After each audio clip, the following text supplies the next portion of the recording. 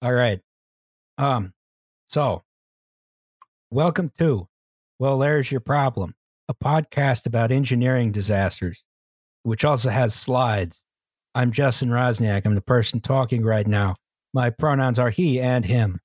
I am Alice Caldwell Kelly. My pronouns are she and her, and I am looking forward to a second extremely concise and focused podcast. Yes. She said overconfidently. Well, Famous last words. Italian politics is very simple to explain, so I don't know why this would be a problem. I am Liam Anderson. I am at Old Man Anderson on Twitter. My pronouns are he and him. And yeah, we have a guest. Yeah. Yeah, Do you want me to? Hold on, guest. Yeah. Go ahead. I'm guest. I'm Hell of a name. Hello, guest. I picked it myself. Thank you. I'm guest, and I'm an alcoholic. My name's Noah. I have a history degree, and that's my qualification for being on here. I am on Twitter, and it must be nice. Listen, I'm sorry that we do not use the show Twitter for ourselves. Shut up. Well, to be fair, Justin, if you had simply signed the cancel culture letter, you wouldn't be canceled by Twitter. You would be a free speech warrior. I will replace J.K. Rowling as the next beloved character to become transphobic in order to get back on Twitter. The most insulting thing is just that these people have lived their entire lives in these weird bubbles where they've never been criticized before. And the whole idea of cancel culture, I think, is honestly just a result of famous people finding out people really fucking hate them on the internet. No, you're being mean to me, Barry Weiss. That should be illegal. Also, there's real anti-Semitism, and being mean to Barry Weiss is not it. Barry Weiss also got to date Kate McKinnon, so it's why is she complaining? Don't go there. I'm in too much pain emotionally from knowing that. I'm glad I barely know who these people are. All right. Well, after this is done recording, I'm going to sit you down with a picture book, and we're going to learn. Flashcards. You just got a children's picture book with illustrations of everyone who signed the cancel culture letter. Where did you acquire this so quickly? I'll draw the incredibly offensive caricature of Barry Weiss myself. Be like, all right, if you're a conservative woman who had a bat mitzvah in the 1990s, you probably got a gold chain with your Hebrew name on it. Is this an Eddie Murphy stand-up routine? You're an asshole. No, it's what's his face? Larry the Cable Guy. It's you might be, etc. That's that thing. No, that's the other guy. That's the guy who went up in the jet fighter plane. Jeff Foxworthy? No, it's the other guy. It's not Jeff Foxworthy. The other blue collar comedy tour guy. Are you trying to talk about Bill Engvall? Bill Engvall, yes. You might be a redneck as Jeff Foxworthy, you dumb. I knew I was right. I knew it. I don't know who any of these people are. I know. Roz you're is a coastal not from the elite. South. Roz is actually. I am a coastal elite. I have seen his palatial holdings in Boston. That's Roz. No. Well, here's the thing. All these people are kulaks, right? Jeff Foxworthy was like a programmer for Microsoft. That's true. I would like to say I am a West Coast liberal Hollywood elite, so I don't know who any of these people are. And the fact that you're, asking me to learn is really, really hurtful to me. Yeah. So here we have Bill Engvall's plane. Yet another fine aircraft in the Spirit Airlines fleet. What you're looking at here is a plane, and it doesn't look so good. No, it's easy. Was that for weight reduction? There's put a lightening kit on my fucking airliner. No, listen, if you take off the exterior of the plane, then the air can go through it, which enables it to fly. It's a COVID thing. Yeah, then you don't have to breathe in all those harmful whatever. This is my convertible airplane. Do you remember the one time we saw the Mach 1 seaplane? What? What? Yes, the seaplane. Ross, I don't like whatever this is. The Willow Grove Air Force Museum. They had a seaplane that was supposed to go Mach speed, but it had a nasty habit of destroying itself instead. Is that the weird one that's just north of the city? Too beautiful for this world. Yeah, you and I went there then went to a brewery. Oh, yeah, I remember that. What if we combined two famously safe things, powerboating and jet aircraft? I'll only fly in a convertible seaplane if it's just like, like the Spruce Goose, but like like with the top sheer up. You can really feel the wind through your hair as you're the pasta sauce. You could be like any number of wealthy executives and just like fly your plane at 60 miles per hour through various wealthy neighborhoods of LA. That's a convertible. I love to get a Cessna. Yeah, it's the thing that kills surgeons. I want a Cessna so fucking bad. I don't even care, man. Like I just want to be one of those guys. I'm gonna wear aviators like an asshole. Oh god! I'm gonna have a bomber jacket with the little wings sewn onto the breasts.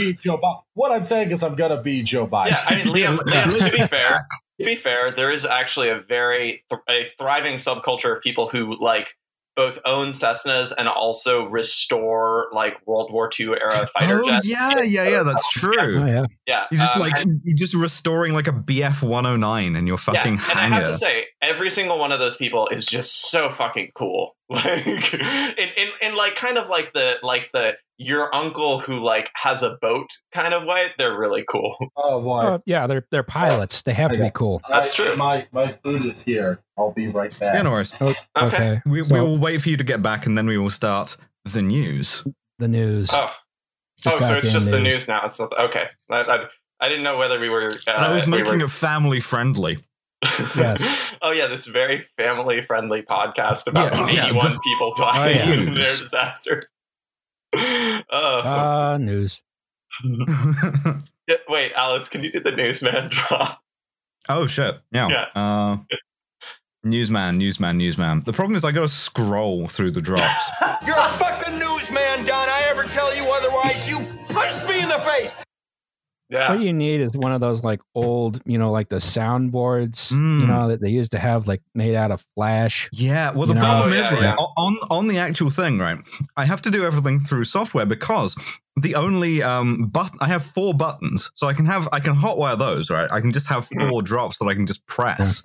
But for everything else, I have to scroll through an enormous list of drops to get to, I don't know, moan.wav. Or the fucking, like, the Mario theme tune, but with a guy going bruh in place of every note. I mean, that. There we go. I'm chilling. I love this. I cannot imagine an occasion when you would need that. I love this. It's just now. Just now. Right now. No, you will never need that drop in real life. You don't know. There's no reason why you would ever need that. Stop insulting people's lived experiences, Raj. What you need is like a drop board, but it's like, it's just a million billion buttons. Maybe you got some buttons up top like it's an airplane. Yeah, I want like a special drop where I have to like turn 2 keys at once and like flip a button cover up. You have a big fucking lever for one of the drops. You have like a pulley, a crank wheel that determines exactly what percentage of the drop gets played, and it like springs back into position afterward. For some reason, inexplicably, you can see like reel-to-reel tapes going around in there. Have you ever seen a photo wax player? Cylinder. A what? A photo player. It is a player piano with a wide variety of extra sound effects attached. Oh, yes, I have. Which for the podcast of their day. Well, to be fair, Alice, I feel like you need to become a radio DJ and just have like one of those, like, welcome to 109.7. You're listening to WTYP. When you think about it, a silent film is basically the opposite of a podcast. That's true. Anyway, dialectics. Let's get back on topic. Topic. Yeah, that's right. Unbelievable. All right, let's go to the news, the goddamn news. Well, turns out everybody hates cops. Yes, as it turns out. Who could have guessed? They made Philly police apologize for being assholes and tear gassing people in a confined space. I bet that was a fucking really learning and growing bodies in spaces apology, and not like some fat shithead coming out and being like, "Oh, I'm sorry. Sorry, we did our jobs too good." Well, yeah. Well, I mean, it took him like a couple weeks for anyone to see any consequences, because the New York Times finally reported on it, using a bunch of footage which was freely available literally everywhere. And then the police commissioner came out and apologized, and the mayor came out and apologized, even though they were like, we needed to do this for public safety, like the day it happened. And like, you just almost caused like a massive crushing incident. What did they actually do again? You could have killed 45 people with this easily. Tear gassed a bunch of people who were trapped on either side. Oh, yeah, it was like down in the trench for I-676. 76. Although, to be fair, this is like the city of... This is where Joey Baloney, the FOP cop... Yeah, that's true. The FOP cop that all the FOPs love is from. So, Joey and Tony Baloney. Good stuff. Who was it who resigned yesterday? Who was maybe partially responsible? Yeah. What was his position? Managing director of the city. I see. That sounds like something corporate as opposed to something municipal. Yes. I don't like that. Yes. No. It's like replacing the mayor with the CEO. If you don't run the city like a business, then what are you doing, right? Yeah, it's a business that's very good at like forcing people into a freeway trench and then tear gassing them. I run the city like a business, and I get bought by private equity.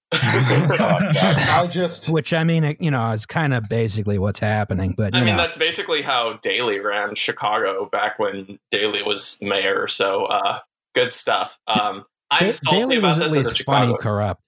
That's true. And he also did have the decency to get hit by a car door on a bike, which was very funny. So, impossible to say if bad or good. I was about to say, a man of the people. He was very good at bike lanes. Okay. On other news, Open Her Up is going well. A second peak if you don't do anything, so it stays the first peak. I was about to say, yeah. I actually have. I am currently podcasting. First of all, land acknowledgement from Stolen Tongva Land.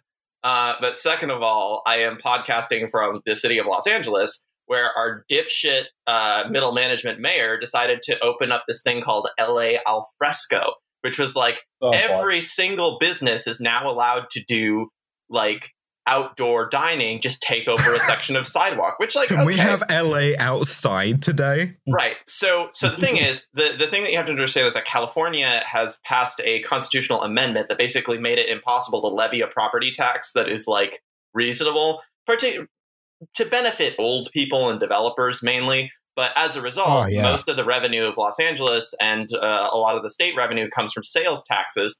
And the thing is, we refuse to cut our $3 billion police budget by more than $150 million because Michael Moore has to continue to fly his stupid little helicopter above my house 24 hours a day. But every citizen of Los Angeles County gets an LAPD helicopter to fly over their house. That's actually what the situation I'm living in, because I am, not to undisclosed location and all that, but like I am in a position where, there is just a helicopter over my house every couple of hours. Are you sure that some cops didn't like creep up on your roof and like paint like, hey, fuck this guy in particular on your roof? Entirely possible. There is like a very suspicious dude that just sits outside of my apartment all the time, so it's probably bugged. But definitely. So anyway, I wanted to call out. I wanted to say thank you to spineless weasel Eric Garcetti for deciding that in order for his very good developer friends to continue to make money and his various police friends that he's completely scared shitless of, like thousands of Angelinos have to die. So that's cool. We love our cops. We love our law enforcement. I mean, it could be worse, right? Like cops cannot be trusted with helicopters. Cops cannot be trusted with helicopters, but at least you never had the thing that Glasgow did, where they just fucking crash a helicopter into your city. I mean, fair, but like, we did have the thing where they shot a bunch of people to death in the 90s with the help of the National Guard. So, that's although that was swings back and when roundabouts. I was not born, and also I've lived in Chicago most of my life, which has similar problems. But by the way, Garcetti is still promoting LA Al Fresco. Is like, go home, don't go to bars, don't go to gyms, but also LA Al Fresco is still happening. That's the same shit Philly's doing, where they're just like, just because it's open doesn't mean you should go, and then like keeps all the shit open anyway. Well, we have like, Al Fresco. Do? We have it, and like our cases are generally staying pretty low, right? It's between like 60 to 150 cases a day in the city. I mean, we're not doing too bad. The problem with our Al Fresco dining doesn't seem to be so much, people are getting killed by it or getting sick from it. The problem is that they're leaving no space on the sidewalk for people with disabilities to get around. And when they've tried now once or twice to do al fresco dining where they close off a whole street, like on East Passyunk Avenue, the business owners just cannot restrain themselves from pulling guns on black people. As you say, kulaks. Yeah. Yes. To be fair, that was on 2nd Street. Was it on 2nd Street? I thought that was on Passyunk. No, it was at the Infusion Lounge, which is a shithole. You don't say. And the guy who runs it, or at least used to run it, was nothing but a huge dick when I worked at the liquor store. So I hope that somebody, shows him what for, we'll say. Yes, go on. I mean, it's all pretty stupid because also, when you're outside too, people walking by are not wearing masks. The people eating aren't wearing masks. I'm like, okay. Cool. Yep. And then you they're gotta like, get that thing. You gotta get the dad thing where you have the mask that you designed on your own that like levers itself open so you can fucking shove ravioli in there. Exactly. I would also like to point out that al fresco is not even how you would refer to dining outdoors in Italian. So it's very annoying. Cultural appropriation. Yeah, I exactly. wonder if it's a humidity thing, right? Mm-hmm. Because you're in sunny Southern California and we have, gross East Coast humidity air, which is, just suffocating constantly. Yeah, except it's been 90 degrees for the past couple. We've been in a heat wave for the past couple weeks, and it's been truly one of the worst experiences I've had with heat waves in LA. Even when I was in college, and there was no I don't have air conditioning now, but at least I live on the first floor. When I was in college and I didn't have air conditioning and was on the 5th floor of a building with the sun in my goddamn eyeballs all the time, I was like, yes, I'm cooking like a grill. Wow. An air fryer. I love to live on the top of this mesa of graph that we've constructed here and just kind of wait for it to go down. Yeah, it's fine. It's also the numbers are going to go down because now all the hospitals have to report all of their data to a random LLC that is deeply associated with the Trump campaign instead of the CDC. So I'm sure it's fine and we won't have any problems. Wait, they got to report to Goya? Listen, as a Puerto Rican, nothing has upset me more than having to deal with conservatives suddenly being like, I'm buying Goya products because I'm like, what the fuck are you going to do with eating sofrito? Beans for the first time in my life? It's they keep buying adobo, which by the way is an amazing seasoning, and I'm upset that I can't buy it now and I just have to make my own. But it's I keep buying adobo and I'm like, what are you going to do? Put 1 grain of it on chicken and be like, that's spicy? Yeah, you put it into a big bowl of water to dilute it, right? Whereas, listen, not to be too spicy on Maine, but where is Lolita Lebron when you need her? That's obscure enough that I don't have to beep it. Anyway, in other Praxis news, the USS Bonhomme Richard, which is named for John Paul Jones. I nearly said James Earl Jones. Named for John Paul Jones's flagship. Named for James Earl Jones' flagship in the Hunt for Red October. No, named for Jim Jones, the people's symbol. Yeah, the USS Fancy Lad, right? They actually nicknamed it the Bonnie Dick at one point. Which, come on, oh my god! Yeah, the USS Fancy Lad who desires a treat, fucking extremely caught fire in San Diego. They had it in for routine maintenance, and as part of the routine maintenance, the first thing they did, switch off all of the firefighting equipment, and then it catches fire. Yeah, not seems like a bad time to turn off the firefighting equipment. It's not the order I would do it in. Well, it reminds me so very strongly of the thing that the Glasgow School of Art did after it burned down, which was burn down again the day before they installed the firefighting equipment. Or Notre Dame. Yes. You know? Yeah. The time when it's most likely for a building, or in this case, a boat, which is like a building but it floats, to catch fire is when it's undergoing maintenance, because people are using like grinders and shit. You know, smoking it's like cigarettes. I figure when you're working on a fire suppression system, that should be the only time the fire suppression system is turned off. No, just leave it on. Just leave it on. Just open a valve and just get fucking drenched with firefighting foam. Oh shit. My god! I hate when I go down to San Diego and my Bonnie Dick catches fire. You know. Yeah, you got to stop meeting Marines on Tinder, is what. Yeah. I don't intentionally meet Marines on Tinder. They just don't tell me.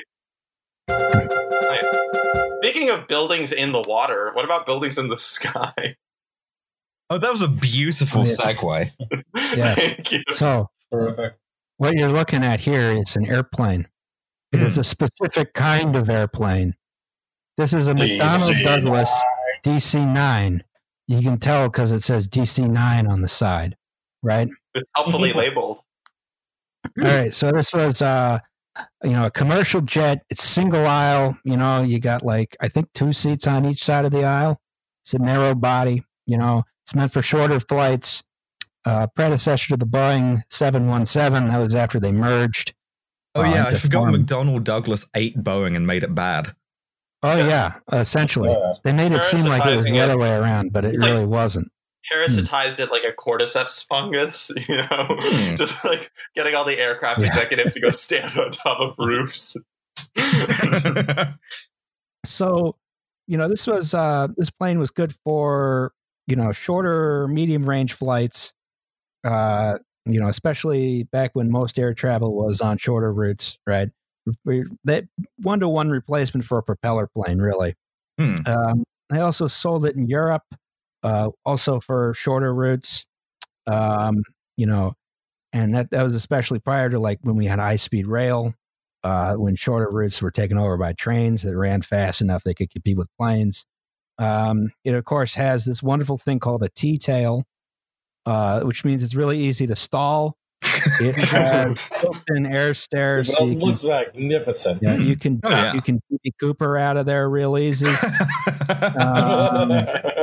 That is something that I look for in a flight, is whether or not I can take a shit ton of the FBI's money. Yeah, and just like leap out over a state park in Washington and fucking die. This is all like Italian DB Cooper, like Daniele Bernoulli Cooper, you know? 100% DB Cooper died on impact, but like, let's not get into that.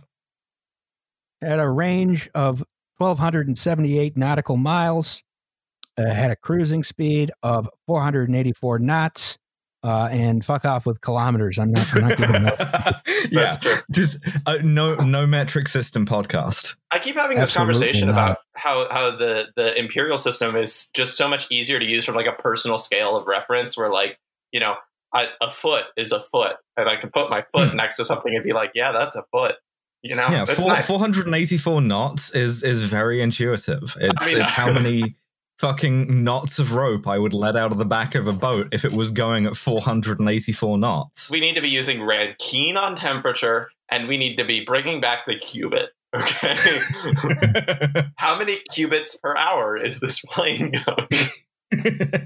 But like, also one thing I do notice about this is that this is an Italian plane, and you can tell because of the Italia on it. Yes, that's exactly the right intonation. interesting history behind this particular one because it's originally sold to Hawaiian Airlines. Now, here's a question. You have a range on this plane of 1,278 nautical miles. For train leaving Chattanooga at 3 p.m. Yeah. How do you get it from Hawaii to Italy? You simply bring it on a boat. Yeah, probably. No, you don't. You do a bunch of like short hops in like airfields in like fucking Tinian and Guam. You don't do that either. The way they transport these tiny planes out to Hawaii in the middle of nowhere is they take out all the seats and they put in fuel tanks inside the fuselage to extend the range. Holy shit, that rules. That sounds safe. Yeah. It's a KC-9. But for itself, yes. Incredible. Wow. I love that for it. You know, they don't talk about this in the movie Cars, but you know, that's the plane you would least want to have a plane crash. Is the one that's just filled with bladders full of fuel. Gas. Yeah. No, I mean it's okay because as long as the building is steel framed, it won't do anything. You know. Future episode there. All right. Oh boy. I guess I got to hand it off here to Alice and Noah to talk about Italian politics. Ma grazie. Listen, I am so happy. So here you're going to see a map of the 1948 Italian election results. Don't touch my spaghetti! Exactly. The famous slogan of Democrazia Cristiana at the time. But here you'll see a map of the Italian election results. So in order to talk about like the Ustica thing, I think we need to talk about Italian politics specifically because Italy is, how do I put this? Just the CIA hammering a big sign into the ground that says, no communism allowed. Yeah, and the Soviet Union just kind of like airdropping money to a bunch of like starving Italian communists who are just like, I would like to have the union, please. So the factory owners in Milan are the worst, and they make me eat their stupid Milanese food. Okay, please. So you may recall that Italy was fascist in World War II, and you may also recall that, that some Italians did not like this very much, and like Mussolini got involved with some Antifa. Who like compromised him to a permanent end, along with a bunch of other like various anti-fascist careers. Allegedly compromised to a permanent end, which we'll talk about. Photos of partisans killing Mussolini that have identifiable faces. Allegedly Mussolini. We'll talk about that later. But like the point of me talking about this is that a lot of those guys were communist. And if you are Alan Dulles, right, you're operating on this kind of domino theory that communism is like this social contagion. You can't fucking let Italy just be the westernmost bit of the Soviet Union, right? Their pasta is already red. What if the rest of them become that, you know? Yeah, exactly. So you have this like, you have a communist party in Italy, the PCI, which is, as you say, no, it gets some money from Papa Stalin, right? Yeah. And then on the other hand of this, you have the CIA just throwing money and arms and everything at anyone who says, "Yeah, no, fuck those guys." Yeah, and I think it's important to talk about the whole, like, Italy does this thing where in every single war they just switch to whatever the winning side is halfway through. Which is a strategy that being cool, right? Which is a strategy that has worked out really well, actually, for them. Gotta hedge them bets, baby. Yeah, because like very few Italian fascists actually like suffered consequences as a result of the war. But very few fucking German fascists suffered any consequences. Yeah, but some of them were executed. Let's talk about Operation Paperclip and how we beat the Soviets to the moon. Goddamn it! Yeah, well, also like say our Germans were better than their Germans, right? But also like the Soviets did execute a bunch of Nazis, whereas like nothing similar. I mean, yes, partisans went around like rounding up and killing. The FA, the Antifa super soldiers did that, but that's fine, and I'm not going to lose sleep over it. The important guys got away even more scot-free than in Germany. Is what you're saying? The Americans did some war crimes, but like the big one is like a massacre at a concentration camp of a bunch of SS dudes. And I got to tell you, I don't care all that much. Well, I would also like to point out, yeah. So already during World War II, what happens is essentially the king is like, yeah, I'm not so down with Mussolini anymore. And it's like, what if I, throw in my giant elaborate hat in with the winning side, huh? So he did. And so the Italian forces essentially joined up with the Allies, and then we reconquered Italy. In the process, we bombed a bunch of communist neighborhoods all over Italy to prevent communism, including in Rome, and the only part of Rome that was bombed. And so what happens is at the end of the war, there's this referendum that abolishes the monarchy because people are like, how could the king lead us into this? And then there's this battle over what Italy's going to be going forward. So the first big election that happens after that is the 1948 election, which again, you're seeing the results right here. Paganelli al Cinghiale was very popular in the Tuscany region. The incumbent... Fettuccine Alfredo just got booted off the because island. Fettuccine Alfredo supported fascism. But we all know this.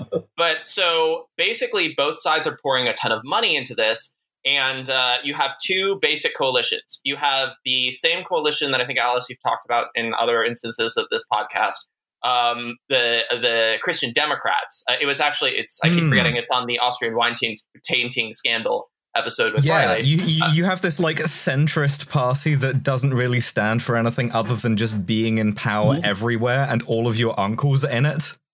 Like a competent version of the Democrats. Kind of. There's the tweet that's like, Italy is the ideal, the 70s Italy is the sort of apex of multi-party democracy because there are like 300 different parties and you're constantly getting blown up in your attempt to vote for any one of them. But, so yeah, as you mentioned in the episode with Riley, longtime listener, first time caller, there's this Christian Democrat series of parties that spring up that are essentially like fronts for the U.S. government to tamp down communism. And on the other side, you have Antifa super soldier Palmiro Togliatti and his Partito Comunista Italiano, which is part of the Comintern and takes orders from Moscow. They're in coalition with... We have some pictures here, don't we? On the next slide. In the next slide. And we have the if we want to go ahead and cut to that next slide. Thank you, Justin. So on the left... Michael Caine. On the left, we have Michael Caine, who is Palmiro Togliatti. In the middle, we have, Pietro Nenni as Danny DeVito playing the Penguin, which I think is also there might be a thing that comes in on that. If you hit the next button, there is. Sure. Oh, okay, maybe I deleted it. Anyway, and then on the right you have like Jeff Goldblum cross the frog, who is Alcide De Gasperi, who is the head of the Christian Democrats at the time. And so from left to right, then, both literally and politically, we have like the guy who could have been the chairman of the People's Republic. This kind of like squishy socialist. And then what if we just did continuity fascism? And then also like you have a spoiler party, sort of the Social Democratic Socialist Unity Party, which is very ironic, led by Giuseppe Saragat, who is fine, I guess, but combined, the Democrazia Cristiana gets 48% of the vote, or something like that. But all of the left wing parties get about 45% of the vote, and all the left wing parties get about like 38% of the vote. So Italy is one of the battleground states in Europe against communism. So that's like uncomfortably close. Right. And in order to combat this, the U.S. government puts a lot of money into an initiative developed by originally the British. So here's where I get to, once again, blame the British for everything that's wrong with the state of the world. Yeah. So basically, you have a situation where Alice, do you want to talk about the SOE? Oh, yeah. Next slide, please. So the side basically, what's this? I'm seeing triple here. 3 gladios. Yeah. So the short version of this is that Winston Churchill is a dipshit, right? He doesn't know how to fight wars. He keeps like being like, well, what if we invade the soft underbelly of Turkey in the First World War, Italy in the Second World War? It goes horribly. But the Gallipoli campaign was well known for working good. Oh yeah, but famously, also the United States mutilated a bunch of Japanese war dead in World War II. Oh yeah, that's another war we did. But but also Unit 731. So Yeah. Anyway, let's not get sidetracked here. Let's not talk about my grandfather anyway. How dare you? So the thing is, right, part of Churchill's like military stupidity is that he constantly wants aggression. This does not make him very popular with spies. England has quite good spies at times. But they're all sort of these like aristocratic fops who are like, I don't like this idea of killing people very much. And so they let Churchill form his own little private secret service called the Special Operations Executive, whose sole goal is to recruit these incredibly dangerous and incredibly brave dudes from occupied countries and ladies, I should say, parachute them in to build resistance networks so they can spend 6 months blowing up like a power substation that gets repaired in a week and then all get tortured and executed by the Gestapo. But Alice, on the other hand, these days you can be arrested and thrown in jail simply for blowing up a power station or a bridge. Yeah, but apologies to Milo. Where's all the fun gone? Yeah, SOE get to do the fun stuff, and you get a lot of like action movies out of it after the war, but they're disbanded very quickly after the war because nobody wants that skill set of blowing up power stations anymore, and it wasn't that useful in the first case. Skill set, and those people are Americans. You want to join the SOE and go behind the enemy lines and do some petty vandalism and then get tortured to death? Hell yeah! You want to join? You want to join the SOE and draw like a mural of like Hitler making out with Stalin on the side of a bridge in Berlin? Oh my god! Also, they had a nasty habit of getting killed by the Soviets, which is actually my favorite. Well, fair play. So, fair play. Okay, but like this idea of SOE, it doesn't quite die though, because there's always going to be someone as dumb as Winston Churchill, and in this case, the someone that dumb is probably Alan Dulles. Alan Dulles, head of the CIA at this time.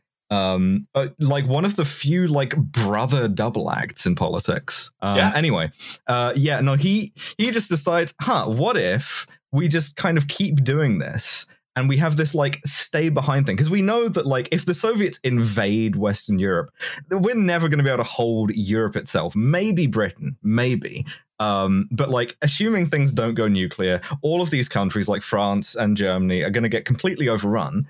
Good. So what if we have the SOE guys just like living quietly, chilling, and then when the Soviets overrun them, they go sicko mode and they go blow up Soviet stuff and shoot Soviet officers and things of that nature. And to quote the television series Archer, it turned into a crypto-fascist shit show starring Alan Dulles and a bunch of former Nazis. Yes, because all of the like. Yeah. All of the people you can recruit for this stuff are former like Waffen-SS guys, and so that's what they do.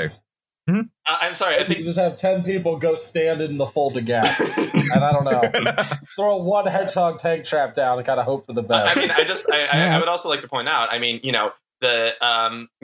what you're maligning these people as Nazis, when really they're just free speech warriors acting out against the Antifa threat, You hear about this shit and you realize, like, maybe Stalin's paranoia was not that unjustified. The Jews certainly should not have killed the Jews. Yeah, Purge is here, baby. Stalin, we're not here to defend Stalin. Much, yes.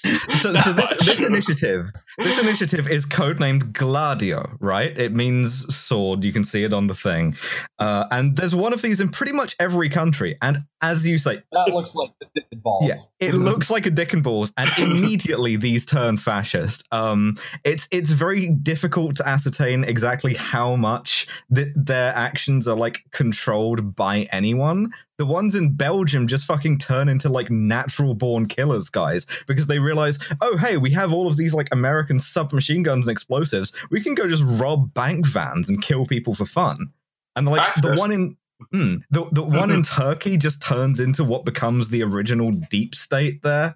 So like it gets weird very quickly. But Italy is the big like showpiece Gladio thing. Especially because Italian fascism was already really weird, because like you get people like it's underpinned by people like Julius Evola, who is like just like a fascist wizard. So, I mean, literally, he's just fascist Gandalf, or like J.K. Rowling. You know, that's just who he is as a person.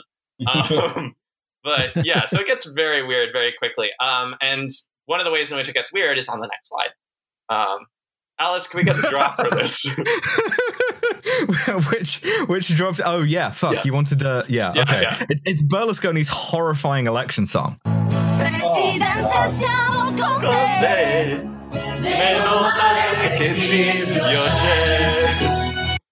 This song, I keep making jokes about how this is just Italian Pete Buttigieg, because like every line in this song is like, we have hopes and dreams. We're going to make those dreams reality. And the president is going to help you do that. But it never spells out exactly what the hell they are, which is cool. Super, I don't know, just yeah, exactly. Inter Milan and just God. Copyright strike.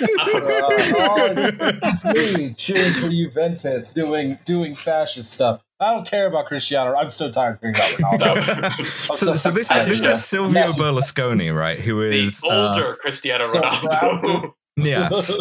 Oh, look at that face. Got a face like the Joker. The reason Silvio Berlusconi is on here is because one of the various appendages of Operation Gladio is this this Masonic lodge. And if you could go to the next thing in this slide, Justin, I would appreciate that. Thank you. There's a third evolution of this slide that we'll get to, but so the thing is, there is a literal Masonic lodge pulling the strings of Italian politics for a long, long time. And it's led by this dude named Licio Gelli, who is just an unapologetic fascist from the time of like Mussolini. And they actually get decommissioned in this like 68 or 70 because they're too political. And they, you know, what they're doing is they're getting money from the Vatican. Next thing on the slide, please. Yeah, they're getting money from the Vatican. Jesus Christ. There we go. I mean, the point, like, all of this sounds deeply insane, but like the thing to learn here is that like in 70s Italy, every conspiracy theory is true at once, but only in Italy. So like the thing about Propaganda Due is Propaganda Due is a conduit for a number of things. And I don't think I've explained, the reason Silvio Berlusconi is on the slide is because he was a member of this lodge and continued to be in Italian politics after that was discovered, and also owns all the media in Italy now, which is fine and cool. But again, to be clear, the lodge was called Propaganda Due. Yeah, right? It's like straight up called Propaganda Due. It's not like a nickname. And there was no Propaganda Uno. It was because they switched to numbering the Masonic lodges. So it's like local propaganda. Right. Number 4. It's your local Freemason union. Unionize the Masonic International Brotherhood of Gladio operatives. It's the Tress. It's the Tress from the novel Foucault's Pendulum. But they're a union now, and it's good. So we have to support. Listen, I represent Conspiracy Theory Instigators Union Local 103. I do UFOs. I do mole people. We represent Big Mike down there does weather control. What you need? Hey, listen, fellas. Mike's rolling in 45 minutes late with like a half-eaten Italian sub. He totally fucking forgot to turn on the weather machine today. Just got like a truck bed full of weather machine parts just rattling around loose. It's fine. What does it matter? We sent the tornado the right place. What does it matter? It's 45 minutes late. You talk to the rep. I cannot work under these conditions. I'm from the local 9/11 conspiracists union, and I want to say that you're treading on our territory a little bit with this building shit. Okay.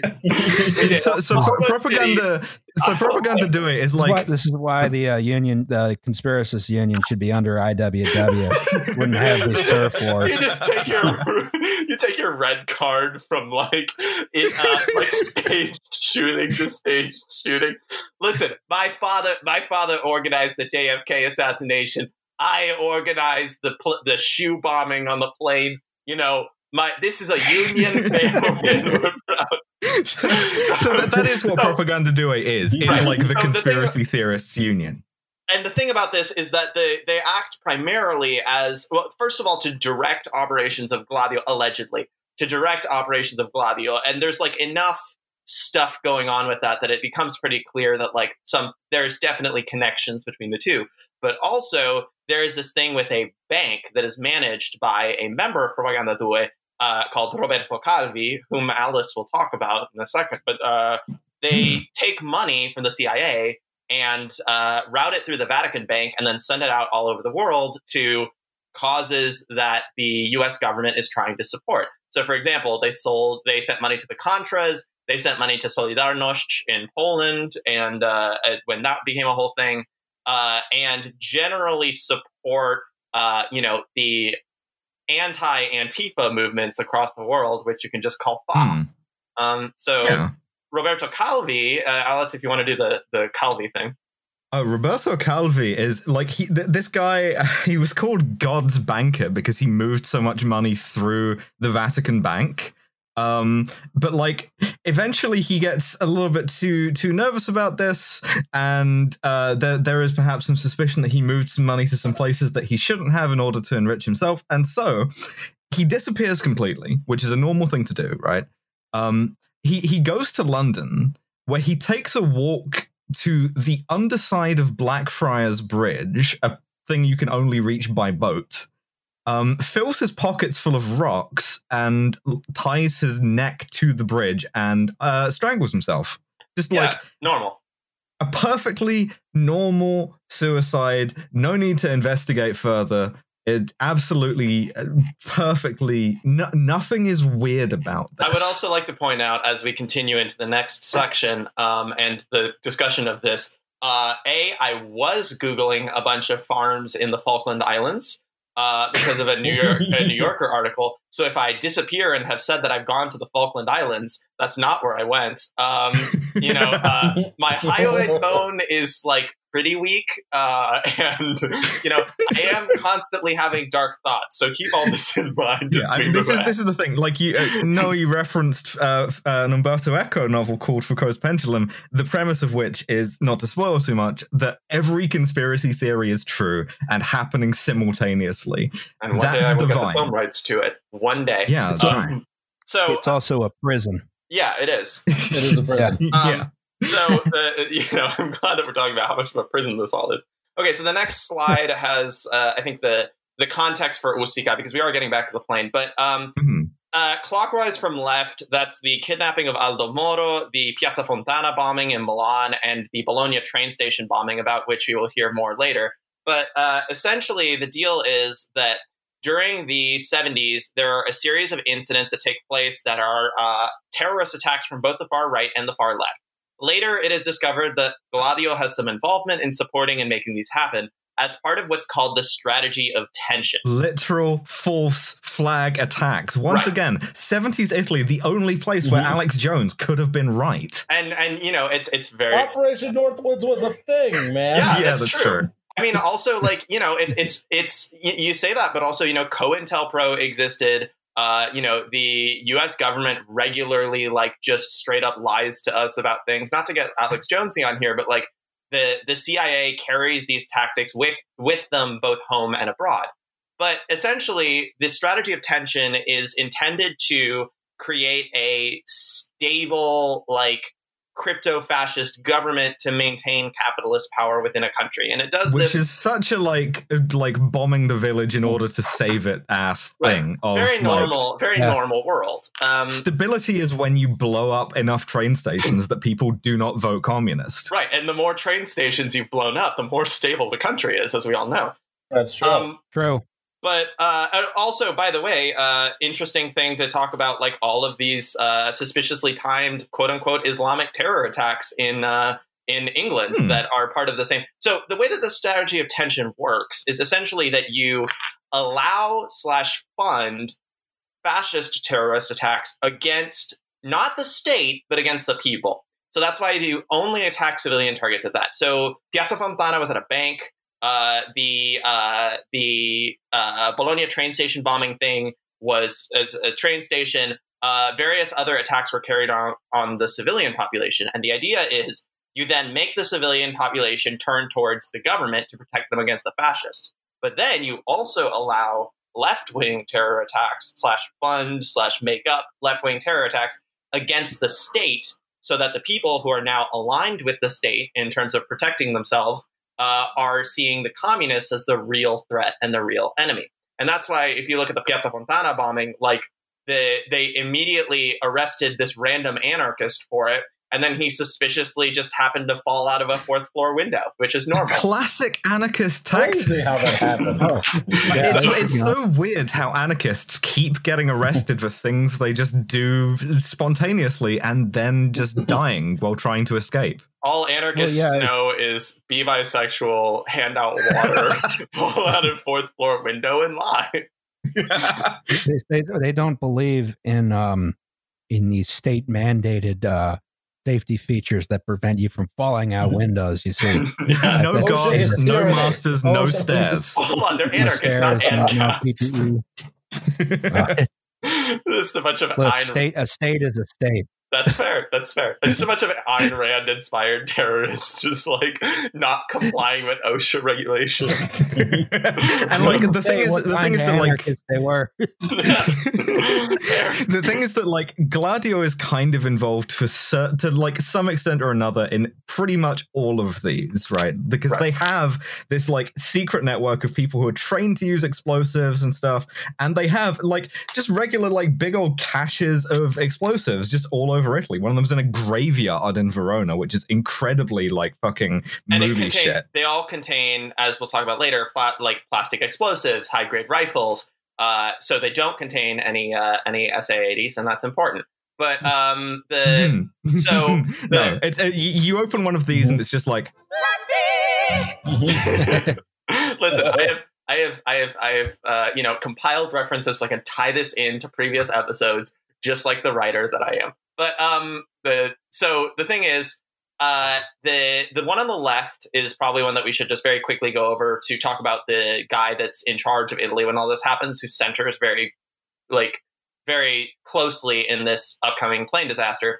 The guy on the left is all around like just nice dude, Aldo Moro, who was the head of Democrazia Cristiana. He was the prime minister in the 70s, in a portion of the 70s, until his bodyguards were shot dead and he was kidnapped out of the blue by the Red Brigades. And please note that I'm making a really big, like, air quote motion while I say this. It's that thing, that classic thing that communist terrorists are able to do. Kill a bunch of bodyguards, kidnap a prime minister, and then evade detection for months. Sometimes just by minutes, like the cops would be going to like raid an apartment. The coffee's still warm, but everyone's left, almost like they were warned. Everyone's gone. Weird. I wonder what could have happened here. Yeah, also... Certainly the police, have nothing to do with this. Also, I would like to say that like the machines that they were communicating on were previously owned by the Italian government, like within that year. So the Red Brigades kidnapped Aldo Moro, and this guy called Francesco Cossiga, who we will talk about, forms essentially 3 emergency committees that grant himself a wide variety of powers. Two of them are public, and one of them is secret and contains a bunch of doctors who are like, "What's going on with Aldo Moro?" Because he seems to be chillin', like Jay chillin'. The thing that happens there is that all of the minutes of that committee are leaked so that it makes it look like he's got Stockholm syndrome and there's no way to get him back. And eventually, someone within the Red Brigades, Francesco Cossiga, refuses to negotiate with terrorists, and someone within the Red Brigades pulls the trigger and kills Aldo Moro. Because, and here's the motive. F's in the chat. F's in the chat for a nice boy. Because the motive is that Aldo Moro had a plan to essentially invite the left into government and take the Democrazia Cristiana out of coalition with the right-wing party. That kind of shit is bad for your health. That's like when an African leader starts using the words land reform. Or like when a Bolivian president is like, I don't want to give this lithium to Elon Musk. It's like, whoops. Yeah, really hazardous activity. I'm sure that election is going to go fine, and we won't hear any problems with that, and the left will very peacefully and democratically regain its spot. So naturally. So right, exactly. So so this would have given the left in Italy like actual power in terms of things that it like to pass, for example, welfare and union shit and all that. And nope, can't have that. Can't have that. No. And it's very widely suspected among Italians and in Italy that this was a front operation of Gladio, especially because Propaganda 2 met literally hours after Aldo Moro was kidnapped. And Licio Gelli says, okay, well, the hard part is done. So, but Jesus Christ, they're barely even hiding it. Yeah. What can he be referring to? Well, where you're leading us to is this guy, Cossiga, who is like mysteriously, who is investigating, who's like leading the government through its troubled time in the midst of this hostage crisis. Right. He becomes. Oh, sorry, go ahead. He becomes prime minister, right? Yes, he becomes prime minister at the time that the Ustica thing is happening. So if we could go to the next slide, we'll see him with one of history's greatest monsters headed to a Pizza Hut. Yes. So the thing is that Francesco Cossiga is like from a bourgeois family who are radically anti-communist. He made his bones in politics by putting down the Bologna student rebellion, by infiltrating them, directing them to do violence, and then arresting them and their professors and putting them in jail. No parallels. Right. These days, you can be arrested and thrown in jail simply for being a student activist. But anyway, I love that joke. Anyway, so he is elected prime minister in after this, this kidnapping in 79 to 80. And the thing about Democrazia Cristiana is they have like 10 very boring politicians who are just sort of shunted upwards up the ladder between prime minister and president, etc. So like he's Jack Johnson and John Jackson are like trading places to be prime minister of Italy.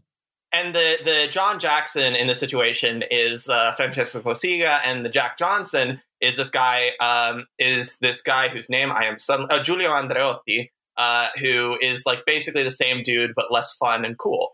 And Cossiga is prime minister during this whole thing. And we'll talk a little bit more about his prime ministership, but he resigns a few months after Bologna and after like a bunch of evidence about Operation Gladio is revealed in like the list of members of Propaganda 2 and the extent of that conspiracy, etc., which is very suspicious. Then he becomes president in the 90s, but he starts getting very depressed and sarcastic after this big fight that he has with Giulio Andreotti, where Andreotti spills the beans on Gladio and is like, yeah, we did this. Cossiga was involved and I was involved and it's all fine now. You know, it's over. Everything's fine. Everything's fine. Yeah. So the thing is, don't worry about that. And then the communists tried to impeach him, but he got really mad and he basically, he was called Il Matacone. So like the pickaxe wielder. Because he just like said whatever the fuck was on his mind, including that, like, for example, Palestinians did the Bologna train station bombing. Yeah. Just absolute bullshit. But like he's a quiet part loud guy, right? Yeah, and he did actually struggle with bipolar disorder and depression a lot in his later years. So he's a small bean. He's just a small bean who is doing fascist coups. So, okay, now to the plan. Yeah. So that's the background that you need to understand what exactly is going on. With thank you for attending Noah and Alice's Italian Politics University about how everything bad is the CIA. Right, but listen, the CIA loves to make the pizza and loves to make the pasta, you know? So speaking of pizza and pasta. Somebody touch my spaghetti! So up here is Bologna, right? Up here, right? That's Bologna. And that's it. As Bologna, yes. Down here is Palermo, right? Right. People like to go there for vacations to southern Italy from northern Italy, right? Mm-hmm. It's going from Germany to Spain. Yeah, exactly.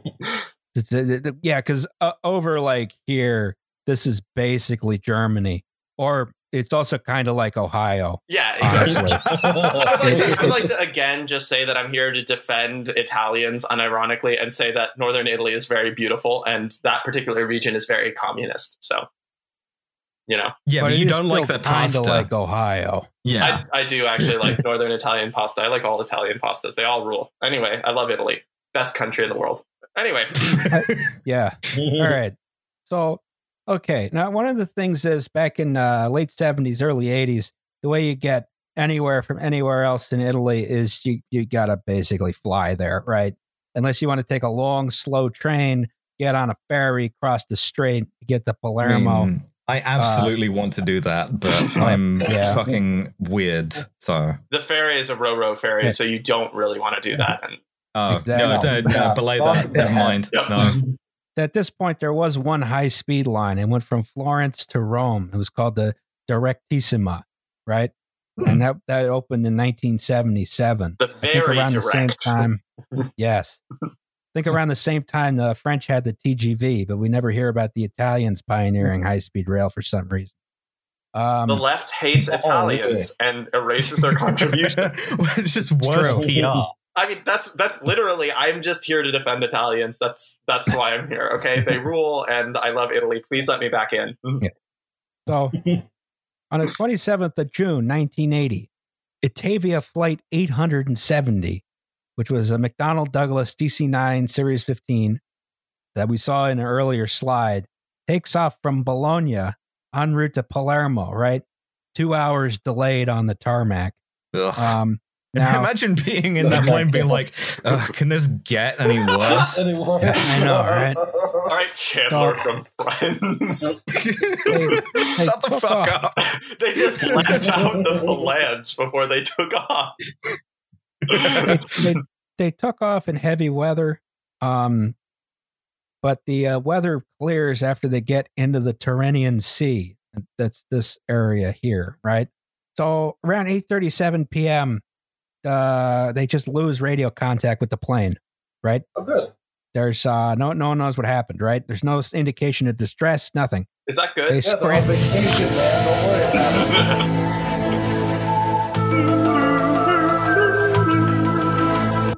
Just people living their lives, not a cell phone in sight. Just fine. They scrambled the Air Force to look for the flight, right? Now it was very clear, right? But they still had poor visibility because it was night. That's not so good. Yeah, that's a twist. There was a gremlin on the plane wing, and nobody was paying attention. They didn't believe me. Now again, the weather was good. They gave no distress signal. The next day, they found wreckage floating on the surface and a bunch of bodies also floating on the ocean. So they found out the plane wrecked pretty quickly. It's not like MH370, where it's like, I don't know, it flew into a time warp or some bullshit. Yeah, you got to like crash it into a bigger ocean if you want the time warp effect. It's the worst vacation ever. But then the question became, all right, how did this plane wreck? It was a mysterious act of God's love, and I don't think that we can question that. Boom. Yeah. Well, the investigation was sandbagged for a long time by the Italian government and a lot of other Italian institutions, right? The Muro di Gomma. Yeah, so you gotta do the accent. The Muro di Gomma. The Muro di Gomma means the rubber wall, and that's what it's referred to because every time that like the families of the victims try and get any answers out of the Italian government, it just bounces off. Especially because like they really had to pressure Cossiga to do an investigation into it, which eventually he caved. Which is fucking weird, right? Like, if there's a plane crash that's like normal and unsuspicious, when you ask the president or the prime minister, hey, do you think we should do something about this? Normally, I think their reaction is not like, no, I have to go now. To be fair, Alice, all of the people who could have investigated it were, on sciopero. They were striking, so it's fine. Yep. The local 69th Conspiracy Union was on strike. New merch idea. So after a long time, Cossiga, he's the prime minister, right? Yeah. Yeah. Well, actually, he's president at the time that they do the investigation. He was prime minister. He resigned in 1980, and then he was elected. Basically interchangeable. Who cares? Whatever. It doesn't matter because it's the same clique of like 10 people that control the government. Yeah, it's Jack Johnson and John Jackson. Who cares? Right. Yeah. He allows the French to investigate the underwater crash site. With this nice friendly ROV right here. going on or whatever it's called. What's the underwater? No, it is an ROV. Yeah. Yeah. Okay. It's cute. It's a little little photocopier underwater. I kind of like it. Our name's on the side. They managed to find the cockpit voice recorder, the black box. But it had been on the seafloor by like 12 years once they get it. Jesus. That's some real Italian pacing there. I love it. But they're able to recover it by thanks to a company that may or may not be owned by front companies of the French Secret Service, according to the Corriere della Sera. But not suspicious. Oops. Well, y'all didn't get it, so I don't know what the fucking problem is. Yeah, you want it so bad, you go find it. Manager. They send the cockpit voice recorder to Washington, D.C. for investigation by the National Transportation Safety Board, right? Normal. Because the sky is American. All of it's American. Yes. Therefore, this is America's business. That's right? True. Yes. Unironically, that. Well, that's what the seas ocean. Are. The seas are owned by America. It says, from sea to shore. I'm sorry, you don't have a blue water navy or 11 aircraft carriers. Maybe you should prioritize that. 11 aircraft carriers and one fewer helicopter carrier, as it's currently burning to the waterline. That's fine. We'll fix it. We'll build 3 more with our many factories that we still have and are good. We have the replacement. No, we got the shipyards, baby. We can rebuild it. We have the technology. Yes. So they recover, they recover a lot of the plane. They recover it. They reassemble it as per the photo we put up before. Yeah, I think this was one of the first big flagship cases for reconstructing an airplane from the wreckage of it. That hadn't really been done before. It was this in Lockerbie, I think. Yeah. Before that was a stupid idea to be like, we just put the jigsaw puzzle back together in a hangar. But this is one of the brilliant things about stupid ideas is sometimes they work. Yes. So if it works and it's stupid, it's not stupid, Roz. True. So and then some of it's sent to a British lab for chemical analysis, right? And this is the part where we need to talk about plastic explosives. Plastic! Thank you, Alice. We never trust the goddamn British. That's true. That's true. We should be arresting them simply for the rule of 3s. I had to put it in there. We're starting another war of 1812, but on our terms now. This one, yes. I did tweet out. We're taking Canada. Burn Toronto again. Right. I did tweet out last night at like midnight. Oh no, the British are awake again. It's time for me to put away my plans for taking revenge for the War of 1812. We're playing Crimson, baby. Let's fucking go. All right. Hearts of iron. We're going to draw a distinction here between plastic explosives and a different kind of between plastic explosives and explosives with plastic in them, right? Plasticized explosives. Yeah. So your earliest plastic explosives were developed by Alfred Nobel, the dynamite guy. He came out with something in 1875 called gelignite, right? Also known as blasting jelly. He kept hitting home runs, and he didn't want to. He was like, no, actually, this is bad. But I hate it when I improperly store my blasting jelly, and it grows a layer of mold. because I have a really fancy LA restaurant where I just sell blasting jelly to a bunch of hipsters for like $300. French toast with blasting jelly. And $19 a plate, baby. Fuck yeah. So, when you have a plastic explosive, right? Plastic refers to how the explosive can be shaped and molded and deformed, right? Rather than using actual plastic, right? It's an adjective, not a noun.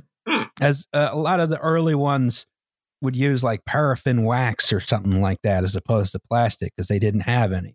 Although they may use actual plastic in the formulation.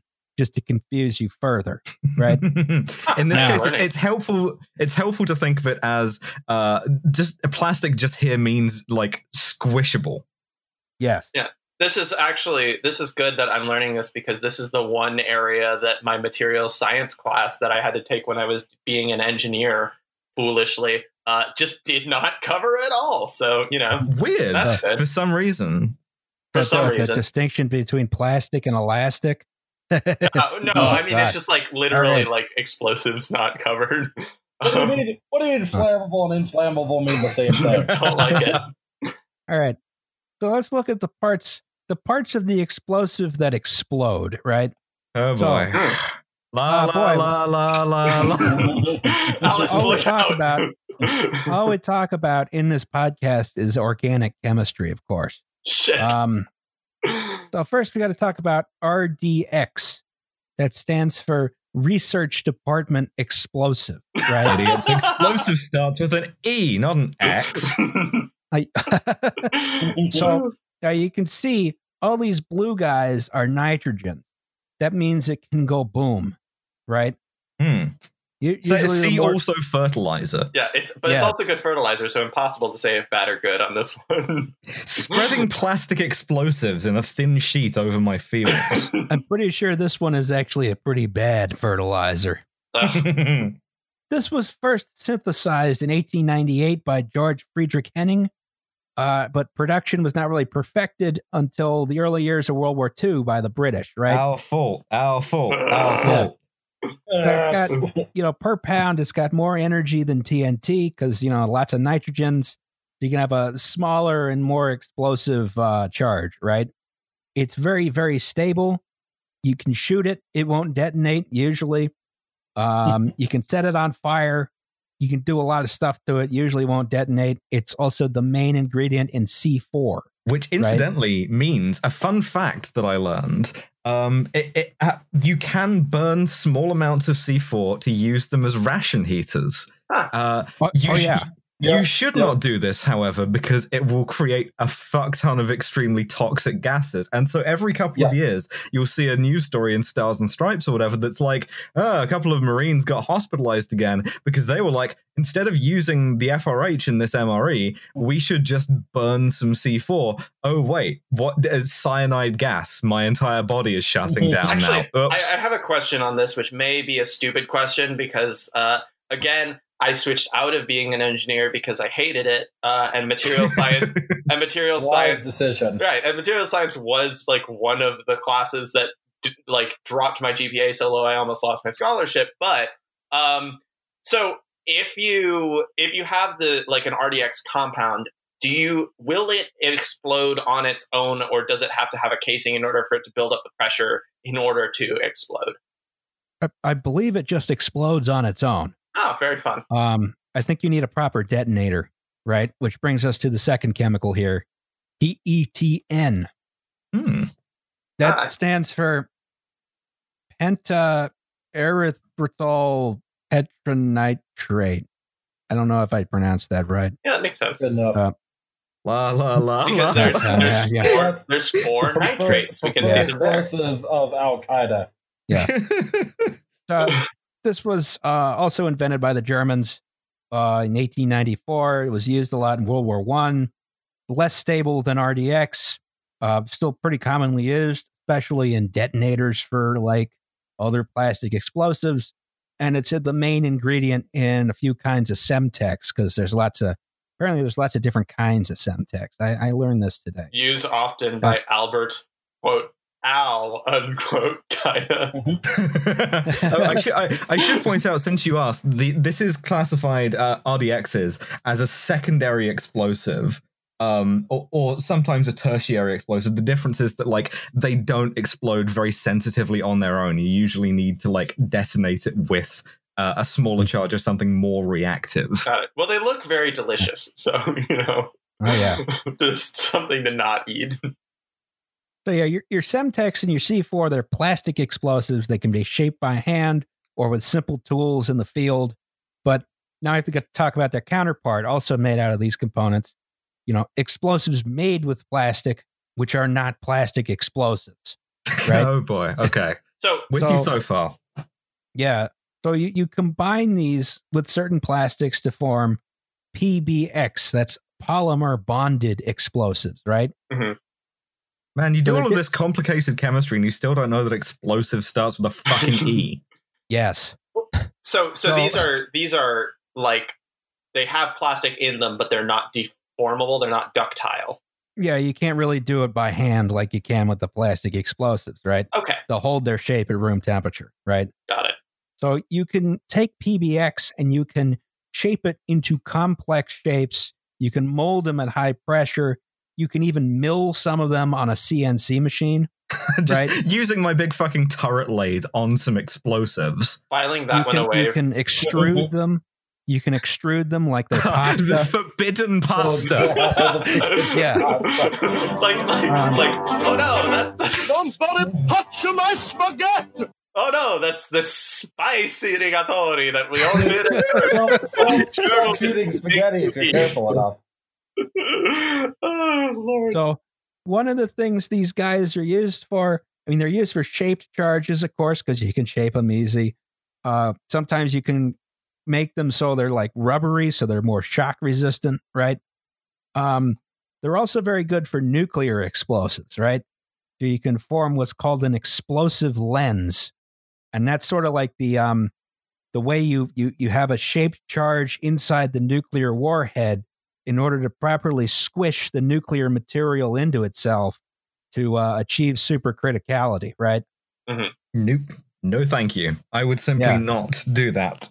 Explosive lens. You have to, or it won't work. So it's also used in conventional weapons, such as the Sidewinder missile, right? That uses a sort of hollow steel spring, right?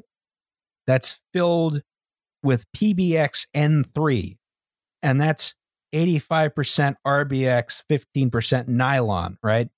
And that allows it to achieve a specific explosive pattern, right? You cast debris out in as wide an area as possible so you don't have like near misses. Oh yeah, it goes into like a circle because it's like a bunch of steel bars which are welded together alternately at each end, so it like expands out into a big ring.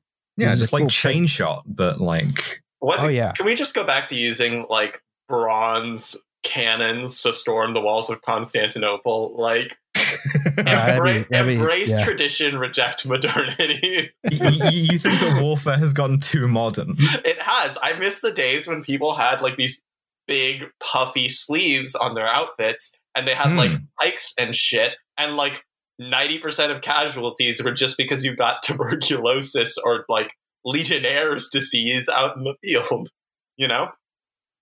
Call of Duty, trebuchets. Don't give them ideas. I would play that. I think that's just Mountain Blade Warband. I see you have a slide here that requires like some sensitive and tactful drops that terrorists win. I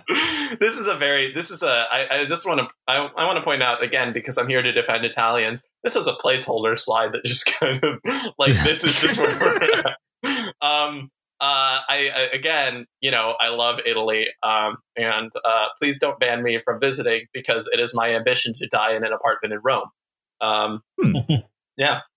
Don't care how. So we're doing Rashomon here, right? Because this did the spooky mystery thing of just fucking blowing up or something and just disappearing. We don't know what happened. All we can have are theories, and we're going to present those theories to you. That's not how I remember it. Precisely. And so this is theory one. Somebody put a fucking bomb in the toilet.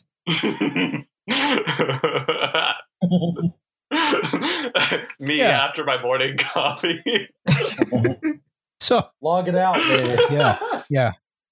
So they just reached in a tissue holder, built in the wall, put a small quantity of plastic explosives wrapped in sheeting right up against the frame of the aircraft, and that goes off on a timer at some point. The plane splits in half in midair, no warning. The front goes in the Mediterranean more or less vertically, right? It's also that's borne out by the cockpit voice recorder, because those dudes had no idea what was going on. Like it just ends with a dude just going like, "What?" and then it just ends. Right. Now, again, what we have of the cockpit voice recorder does say that. Yes. Let's. But it's basically that they don't even get a full sentence out before it just cuts out, which is cool and fine, normal. We can say with relative certainty that the the plane did go nose down into the Mediterranean, right? Because of how the way the front of the wreckage is deformed. Mm-hmm. You know, it kind of crumpled like an accordion, you know? Right. Which and it's and this we get all of this detail from the British report, which like got into some highly technical stuff about the like actual fuselage wreckage, and it also contains this sentence, which I enjoyed because I'm a child. It is still firmly believed that no initial event other than an internal explosion in this area can explain the extensive, violent, and consistent movement outwards and away from the toilet. Which is a fucking mood, let me tell you. Just IBS posts. Me when I had to drop a deuce at the club. Someone had a couple too many spicy meatballs. he had the forbidden spicy explosive rigatoni, and just blew out directly. Oh no! I thought I'd been eating pasta, but instead it was pasta explosives. And the sauce, the sauce was gently spiced with a secondary explosive, which, when they added pecorino romano on top, created the ultimate, an ultimate accidental explosion. So there is, yeah. Now so that's what I terrorism. call a pasta all'arrabbiata. Cancelled. Cut his mic. They made the sauce with nitroglycerin, but also really good tomatoes still. Right, which they imported from the Netherlands for some reason, because that's what Italy is now doing with most of its tomatoes. Oh my God. There's no there's not a good rail infrastructure to get tomatoes up from the south where they are better. Still not fixed. Jesus Christ. Like, is this why I can't get San Marzanos anymore? Well, you can get really shitty San Marzanos, but yeah, that's part of the reason. I mean, everybody's like, ma Mussolini ha fatto anche delle buone cose. And I'm like, okay, well, then where are those buone cose in regards to the railways in the Mezzogiorno, huh? Are you saying he didn't make the trains run on time? Actually, in fact, there is empirical evidence to support that the trains ran less well under Mussolini. So if you were on the fence about doing fascism, please do not, because it does make the trains worse. Because the trains are worse. Right. Yes. That's true. So this is like, so what we're proposing here is that somebody does some terrorism by like blowing up the toilet. Yeah. And I want to say there's a note in here that says that, like, when you do terrorism, there's a political motive and people show up. But when you do terrorism in Italy in the 70s and 80s and 60s, when you do terrorism in Italy in the entire second half of the 20th century, the assigning a motive to like people and like the responsibility is very unclear. It's not like, when you have like a shoe bomber who's like, I'm working with ISIS, it's, because he went to the HR director for ISIS and was like, hello, I'm looking for a job. And they were like, well, what are your qualifications? Well, like, that's also somewhat murkier, because, like, generally what happens when you have claims of responsibility for an Islamic terrorist attack is, unless it's one of the, like, big guys like ISIS or Al-Qaeda, you will find that, like, people claim responsibility in the name of groups no one has ever heard of that are probably just fronts for other groups. Right. So, like, you'll find that, like, it's the Ansar al-Din of, fucking Stoke Newington or wherever. And that's exactly what happens here. Except Red Guards at Austin. Right. Yeah, exactly. Oh, God. Jeez. It's the Chicago Maoists who are like, yeah, we're going to, instead of building public housing, we're just going to we're going to plant vegetables in this oil-soaked ground. Yes. Yeah. Illinois Nazis. Yeah. I hate Illinois Nazis. Well, I hate Illinois Nazis too, because I once had to work doing street canvassing for the ACLU in Chicago, which is my hometown. And everybody got mad at me because everybody remembered the time that the ACLU defended Nazis' rights to march through Skokie, a primarily Jewish neighborhood. So what I'm saying is, fuck that. Fuck the ACLU. Yeah. Yes. Well, anti-ACLU podcast. For the most part. They're liberal brainworms. So, what we're saying here is that it's potentially a little bit weird that, like, nobody's claiming responsibility for this, but on the other hand, it's not unheard of. It's like, also, like, nobody claimed responsibility for, like, Piazza Fontana. They just found a guy and pinned it on him, and then later were like, oh, nope, it was fascists. Whoops. He fell out of this 4th floor window. Or like the Bologna thing, which we'll talk about. There, like somebody claimed 2 responsibility. slides time. Yeah. Yes. No, we'll talk about that. But like somebody claimed responsibility. I do want to point out that the placeholder note text for this slide simply says "jacked up toilet pics." Bathrooms with threatening auras. They found traces of RDX on the plane, right? They also find some weird uranium byproducts, right? Normal. That's fine. Sure, that's fine. But like, also, it was the 80s, and they had only just gotten rid of the Fiesta ware that is radioactive. So, you know what it's going to be is because 80s Italy is every conspiracy theory at once. There was just independently like a suitcase nuke on the plane for different unrelated reasons. No, it was they were eating the explosive spicy pasta in Fiesta ware uranium bowl. I'd love to get on a plane and play with my radium chemistry set. But yeah, so here's some images showing how the bathroom blew up, indicating the bomb was in the bathroom. Yeah, weird how you would know to like put the bomb inside the toilet tissue holder because that's right up against the like actual airframe.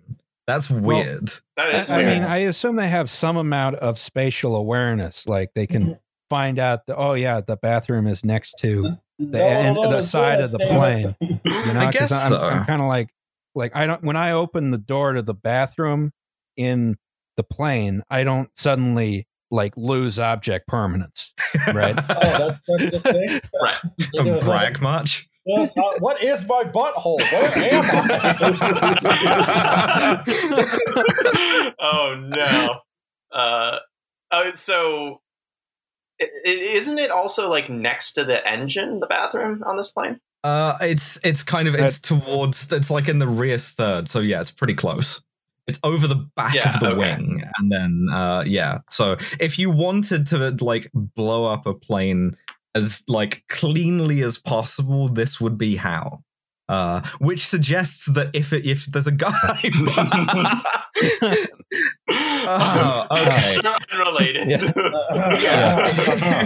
Anyway, in this picture, you will see an agent for operation. This is taken in the Bologna train station.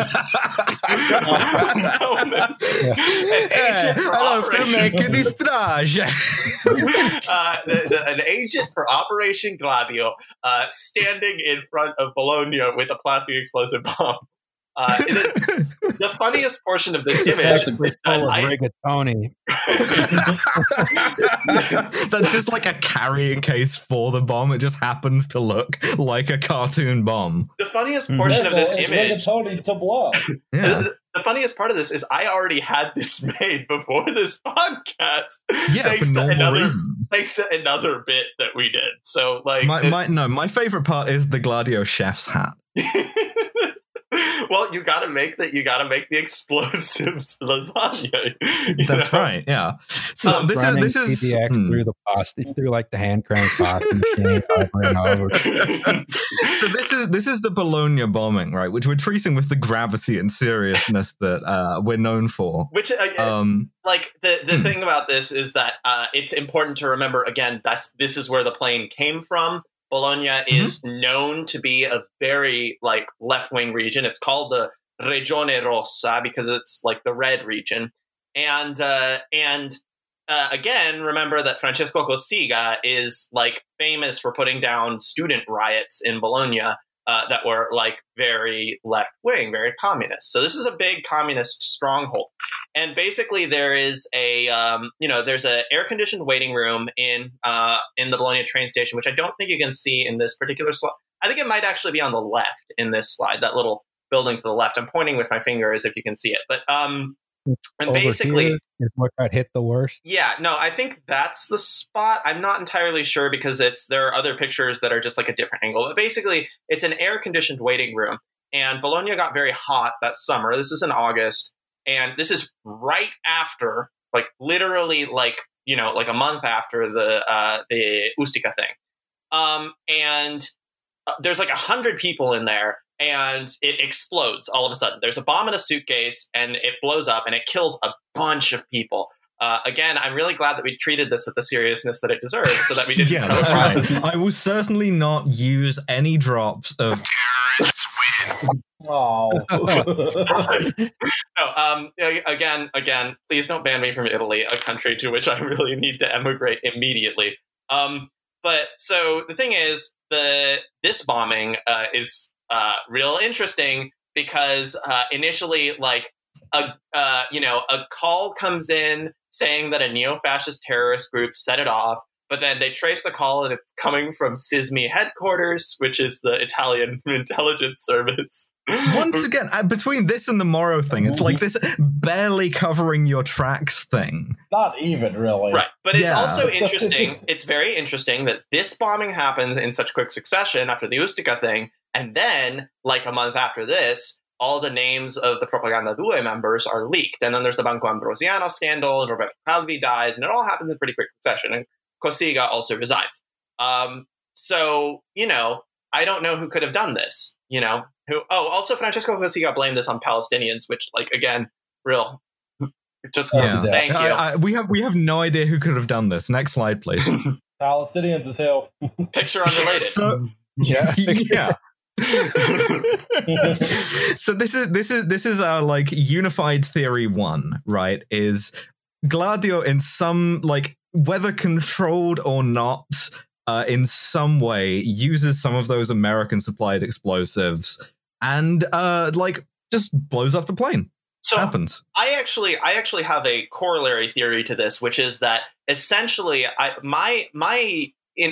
there's a really interesting thing to note about, and I think Ross pointed this out, that like there is the 2-hour delay in the plane on the bomb timer. Because Italy is an efficient country. And if the plane had been allowed to reach its destination, it would have landed in the Palermo airport, which is a flashpoint of conflict between local communists and a mob boss whose name was Gaetano Badalamenti, who was like very closely tied in with Giulio Andreotti, who was one of these DC vultures who like all controlled the government.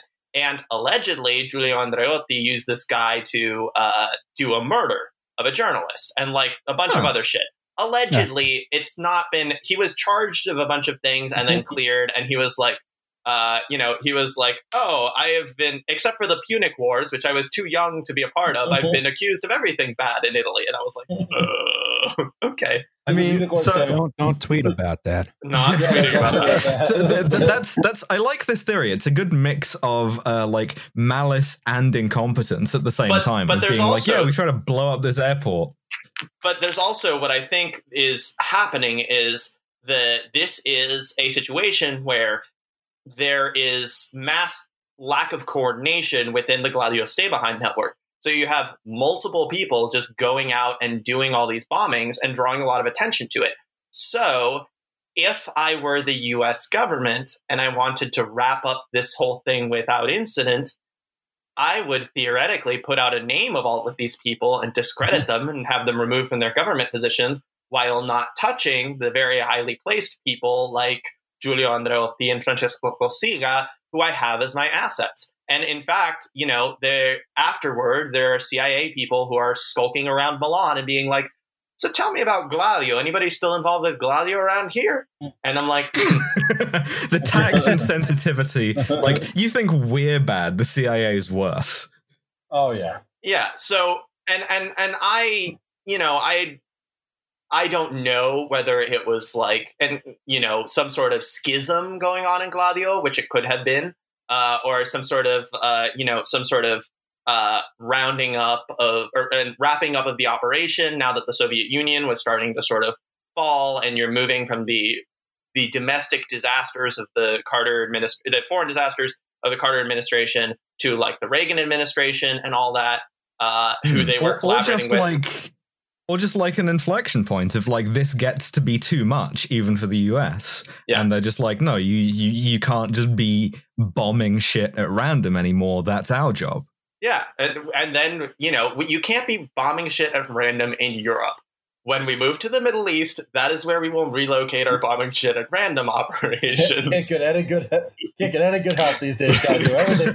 We're closing our regional franchise of the CIA Bombing Shit Association and opening a new regional franchise in Saudi Arabia. When a guy comes in from corporate, I mean, that it basically was Pete Buttigieg's job, either whether you believe in the CIA or not, is just being the guy from corporate who flies in and tells you you're doing everything wrong. Like the guy from corporate who flies into like Somaliland and is like, no, you're supposed to be growing opium. Come on. The Pete's come in and say, what would you say you do here? You're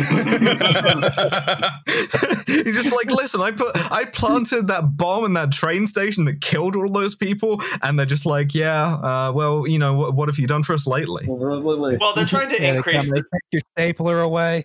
They're trying to. Somewhere there's an Italian fucking office space guy. No, somewhere in Italy, I guarantee you, there is a guy named Pietro Butagetto, and like, you know, Pietro Butagetto, and he's like, you know, exactly. He's just like constantly going like, "Siamo una gente," etc. You know.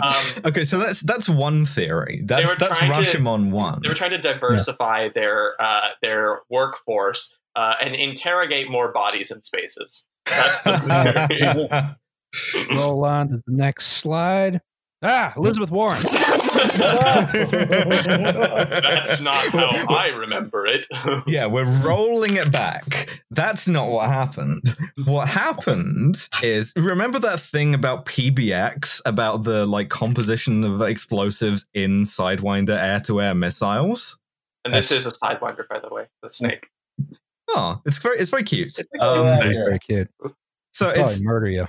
So the whole time after the crash, there are these secret diplomatic cables flying around between various members of NATO, which is weird, right? Like for an unsuspicious plane crash.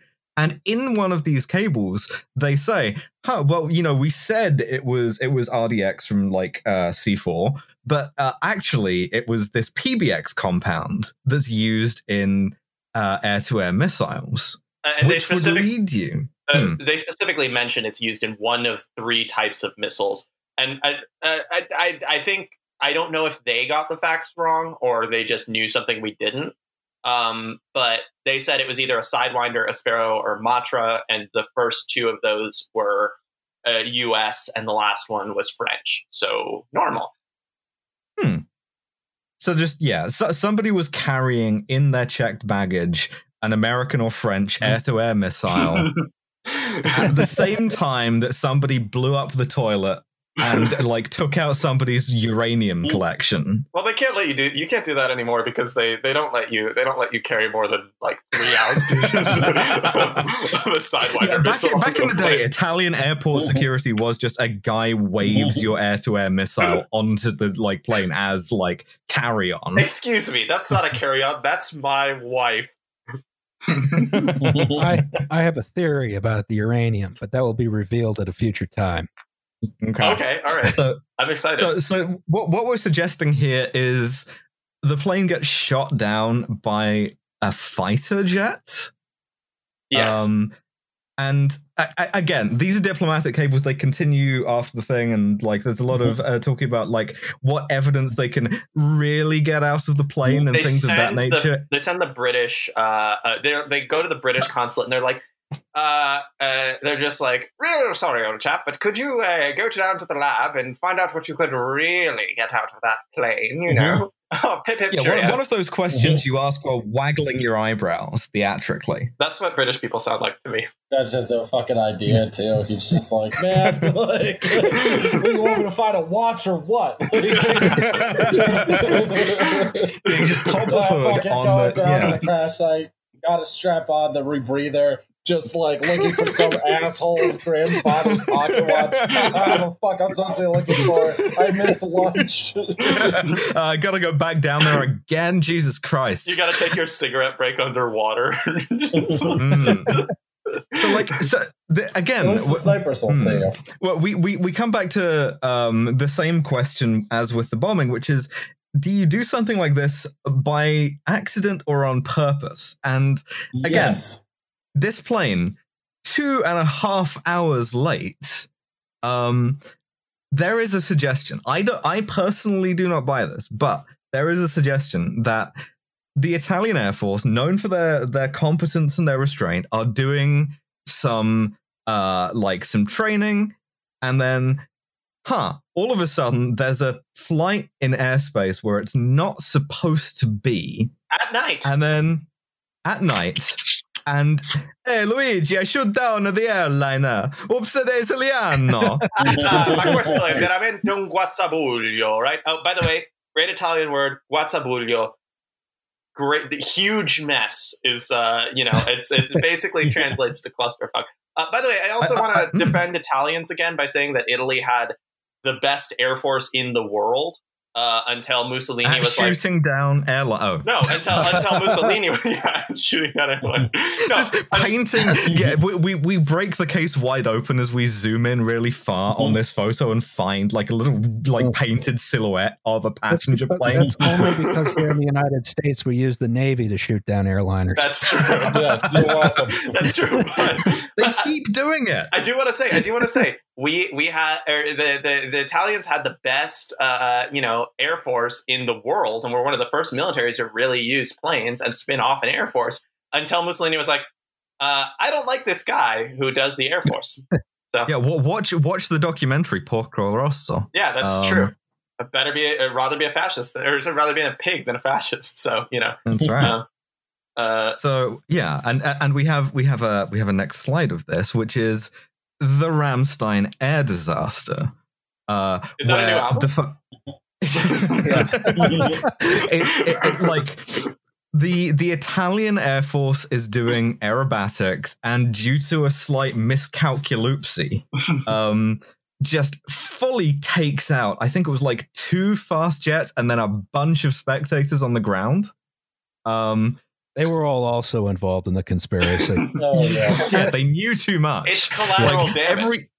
Every single one of them was about to shoot the other one with a silenced pistol, and then I mean, the thing is, they both knew about the impending return of Mussolini, who had survived his attack, and because Mussolini is the occluded imam of Gladio. Yeah, that's right. So. Yeah, Futurama head in a jar. Yeah, yeah. So this is part of the Muro di Gomma, right? If depending, it's apt that it's di Gomma, right? Because it is elastic in that sense. You can stretch things as much as you want to include them being part of this cover-up, up to and including both of these pilots who died in the Ramstein Air Force air show disaster, knew too much, and maybe they were the ones who shot down the plane, right? It's ironic that it's elastic when it has to do with plastic explosives. But yeah. I would also like to add, though, as a counterpoint, 2 of the guys involved, the upper level Air Force guys involved, died in suicides. One of them just slit his throat casually and did not leave a note. And at the funeral, the families were told explicitly not to get an autopsy. And also, a 3rd guy just died of a heart attack at 37. No word on his... On tonight's episode of The X-Files, we investigate the hyoid bone. Yeah, but I remember there was another one of an air traffic controller who was on duty that night, being telling his wife, "Yeah, I think I kind of saw something I wasn't really supposed to. I don't know what's up with that. I'm feeling kind of nervous about it," and then just does not come home. Weird. So obviously there is some cover up happening. Who could be responsible for this? Next slide, please. Oh, what's that? What's with that unrelated photo? How does this keep getting into our slides? I'm sorry. I keep copying it and putting increasingly vulgar jokes in the notes, which we can't read aloud because they're too spicy for the. They're too spicy for radio. Yeah. What if Alan Dulles, in relation to? This podcast has been censored by the American Central Intelligence Agency.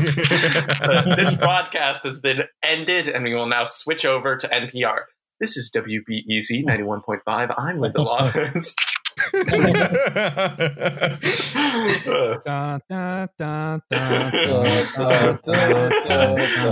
to Morning Edition. I'm Stevenski. Welcome to Morning Edition. I'm Stevenski. From an undisclosed location as I was kidnapped in the middle of the night for knowing too much. Coming to you from the trunk of a Renault 5. And I'm Linda Bertheimer. All right, but that's Rashomon 2. Rashomon 3. Our boy. What really happened? Who's this cool guy? Do you remember Muammar Gaddafi? Pepperidge Farms remembers. So Muammar Gaddafi, you may be familiar, used to be the dictator, the dictator of Libya until he was compromised to a permanent end by Hillary Clinton. Clinton body count. To be fair, cert ain't going away. The funniest I've ever found Hillary Clinton is when she said, we came, we saw he died after Gaddafi was like shot. Her poetic instinct. It was pretty funny. So, you gotta hand it to her. So Gaddafi is like, I guess, doing Agents of Chaos stuff. He's the dang Joker, right? His actual ideology changes based on like the needs. Much like Saddam Hussein, actually. Socialist geometry. Yeah, that's right. Like, so he's socialist if the Soviet Union will help him out. He's a pan-Arabist if the Arab states will help him out. He's pan-African if the African states will help him out. He will like torture people on behalf of British intelligence and the CIA if they'll help him out. It avails him not at all because like eventually the Clinton crime family gets to him. But he had a pretty good He's a compromise builder. He builds consensus. Yeah, that's true. He's so in the 80s, he is doing this thing where he's like, fuck the West specifically. I'm gonna like but like in a way that like I'm going to like be a bad guy in the Naked Gun too. So like I'll arm the good guys like the IRA and like send them a shit ton of AKs and stuff. Yeah, but like not for any particular reason other than just to fuck with the British, which is cool. I agree, that is good, but it kind of means that as a consequence of this, everybody wants to kill him. Like Hillary Clinton's bloodlust for this guy did not come from nowhere, right? Like Ronald Reagan tries to have him assassinated with airstrikes like at least 2 times. So he's Middle Eastern Castro. Yeah, pretty much. Except he like not as dodges. Cool. Yeah, he dodges all of these bullets. And again, I cannot stress enough, the US government has prior form for trying to kill this guy with fighter jets, right? And everybody in NATO hates him except for like the IRA, I suppose, and Italy, because Italy used to be the colonial occupier of Libya, and as such you get this really weird vibe. Do not ask kind of what happened to the Senussi order. Do not ask. But like genuinely, it's strange. Italy is the only colonial power that seems to bother ever feeling guilty about doing colonialism, which is very, very weird considering they did it as part of fascism. It's because Italians are good-hearted people who are nice and wonderful, and we support them. So the Italian state, like all of these like Jack Johnson and John Jackson guys still have this really kind of patriarchal view of Libya as being like, oh, well, you know, Gaddafi, you help the guy out for old time's sake. And okay, maybe he gives you $1 million in a suitcase, but that's just like what friends do. And sometimes he sends you prostitutes if you're Silvio Berlusconi, and that's good. You know? Yeah, exactly. You have a working relationship with this guy. And so, occasionally he has to come to Europe to buy new epaulets and like new uniform supplies. I take most of my fashion cues from like 80s period Gaddafi here. The sick double-breasted tunic, just incredibly pimp. So like, fine. The guy wants to like fly to Paris. He needs an air corridor to do that. And what if you just kind of give him Italian airspace? And you do this on the quiet, on and off for years and years and years and years. So what if the people who want to kill this guy, the US, like the foreign policy blob, the fun police, the bad guys decide, okay, well, look, shooting down a high-value target's plane in transit, it worked for killing Isoroku Yamamoto, right? Why the fuck not? Why don't we just quietly scramble some fast jets and then he just disappears over the ocean like our plane did? Easy peasy, except it's night. And then all of a sudden, where you're looking for like a small VIP jet, there's a small passenger jet that's in a place where it shouldn't be because it's 2.5 hours late. And then, oops, Italiano, you've just shot down the fucking Itavia plane, and Gaddafi escapes unscathed yet again because, again, like history is very kind to dictators like this until it isn't, and much like Castro, he just kind of keeps getting away with it. But Alice, it's very important that we kill Gaddafi because the only way to revitalize some of Libya's most important industries is to kill Gaddafi. And now that we've done that, we can once again bring slave markets back to Libya, and that's what freedom is. Absolutely. The economic engine of the Middle East. Really, the Knights of the Golden Circle were on the wrong set of continents. We're not just here for oil. We're not just here for oil. Shut up, liberation. I see that we're bringing back like some sort of warped version of the Sultanate of Ifriqiya here. That's a real deep cut. Ramsey Ruigi, shout out. Yeah. I think they should have just let Gaddafi do all of the weird shit he wanted to. Like when he just decided he was a Pan-Africanist and he was like, I'm just going to wear a leopard skin now and invade Chad and get fucking owned by a bunch of dudes in Toyotas. The Chad. Look at my bodyguards. Look at my hot bodyguards. The world is the worst place without Muammar Gaddafi. Yeah. It's true. I mean, genuinely, yes. Like, objectively speaking, yeah. Once again, Hillary Clinton screwing shit up. It's very important that we once again talk about how Hillary Clinton helped create ISIS in the modern form. She took Gaddafi and gave us Trump. Love that. We used to have hope, jobs, and cash, and now... Alice, do you have like a fight song drop, or do I need to sing it?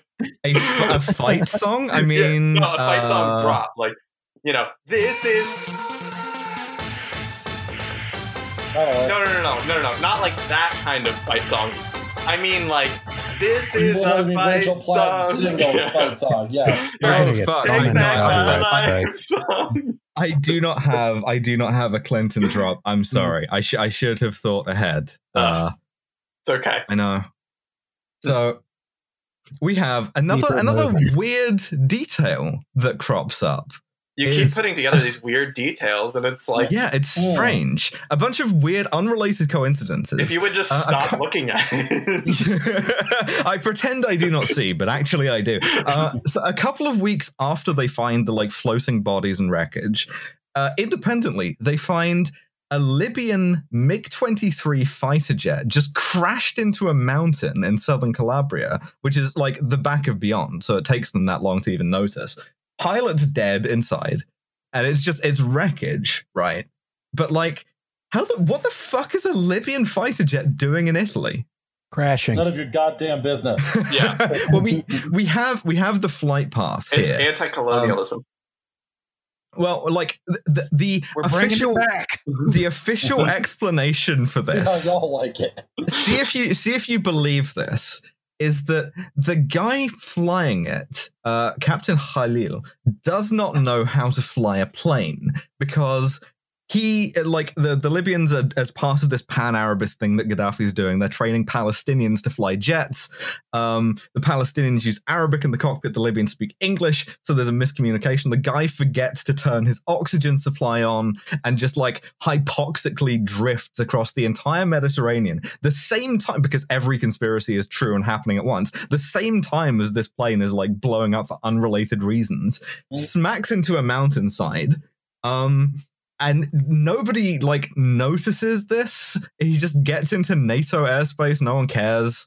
There's massive cover-up of this, and it's just a coincidence. I do believe this because also the MiG did not have weapons on board, and it was outfitted for practice, according to the people who discovered the MiG, which, they would have an incentive to lie the other way.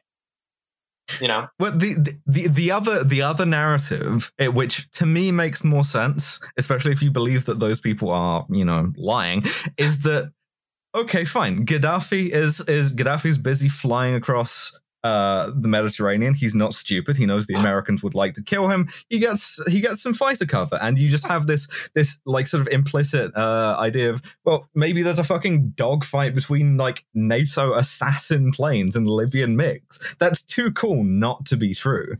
True. Yeah.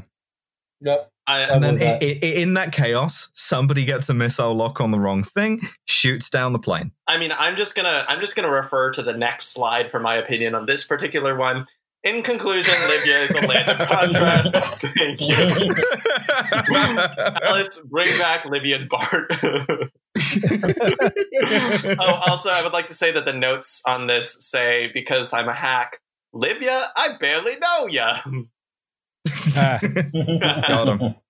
Got him. Right. Again, who could be responsible for this? How do these slides keep getting into the notes? So, Justin, what's the uranium theory? Does that fit in here? It would seem fairly obvious to me, right? Okay, so like they found PBX on the plane, right? And they found uranium on the plane, right? Mm-hmm. Uranium residue.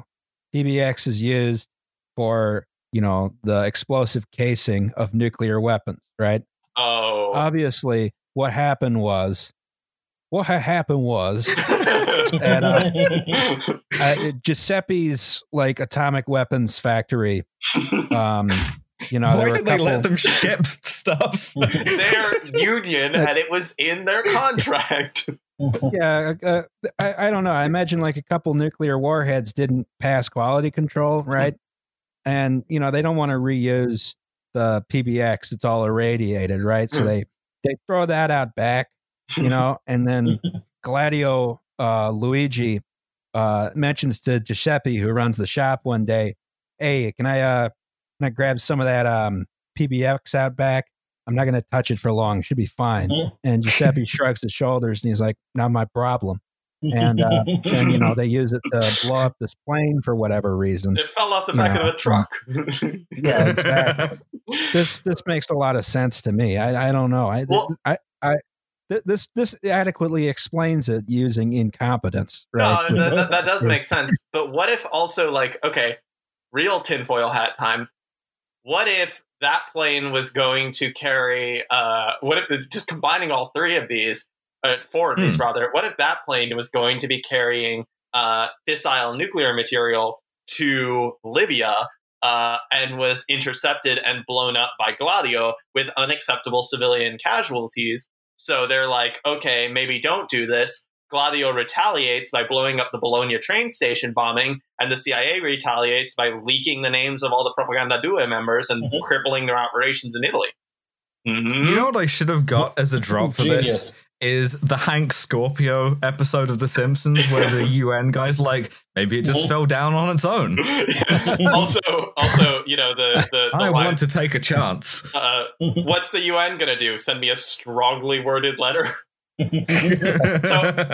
think the idea they're trying to bring in the fissile material to Libya, and they land at Palermo, and then they have to explain to the passengers, "I'm sorry, we lost all your luggage." Well, they don't have to do that because remember who owns the airport. The airport is owned by by a mafia boss who had recently had the only guy who was really leading the opposition to bulldozing a poor neighborhood to build a third runway. Recently had that guy assassinated and was thus in complete control of the airport at the time that Is Italy real? They would still have to lose all the luggage in order to be able to take off. Fair. But just pushing shit out onto the runway. I don't know. I think this adequately explains it. 71 you know what this is? Radiation sickness after all being on the same plane. You know what this is? This is the Onion, the retrospective Onion headline: JFK assassinated by CIA, Cuban, Soviet, Teamsters unions, mafia. President shot 127 different times from 60 different angles. Yeah, that makes sense. Well, I forgot to mention that the PBX in this theory is Rotini. I think that I think that theory adequately explains a lot of elements of this. And what is this weird red dot on my forehead? I don't know. Next slide, please. So. We're kind of wrapping this up, right? This is a picture of some Italian judges, not the ones that we're talking about. These are the Amanda Knox ones. And by the way, it says on the back wall behind them, the law is equal for all. La legge è uguale per tutti. Unless you're like in Gladio. Very strong blouse game, and the lady on the right there. I like that a lot. So in 2013, the Italian courts ruled that it's probably a missile that shot this down. And all of the British especially are very, very mad about this because we did the technical analysis on the wreckage and we're like, no, it has to be a bomb because we said it was a bomb.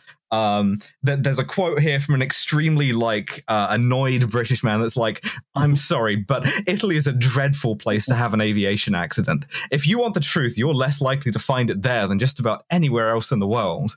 Which implying that there are good places to have aviation. Yeah, I was about to say, what's a good place to have an aviation? Just falling out of the fucking sky and thinking, at least this will be extremely well investigated. People's Republic of Very Large Mattress. The one thing I would tease out of this as a conclusion is something that we would have learned from this is that the technical evidence is rarely neutral, especially on political questions like this.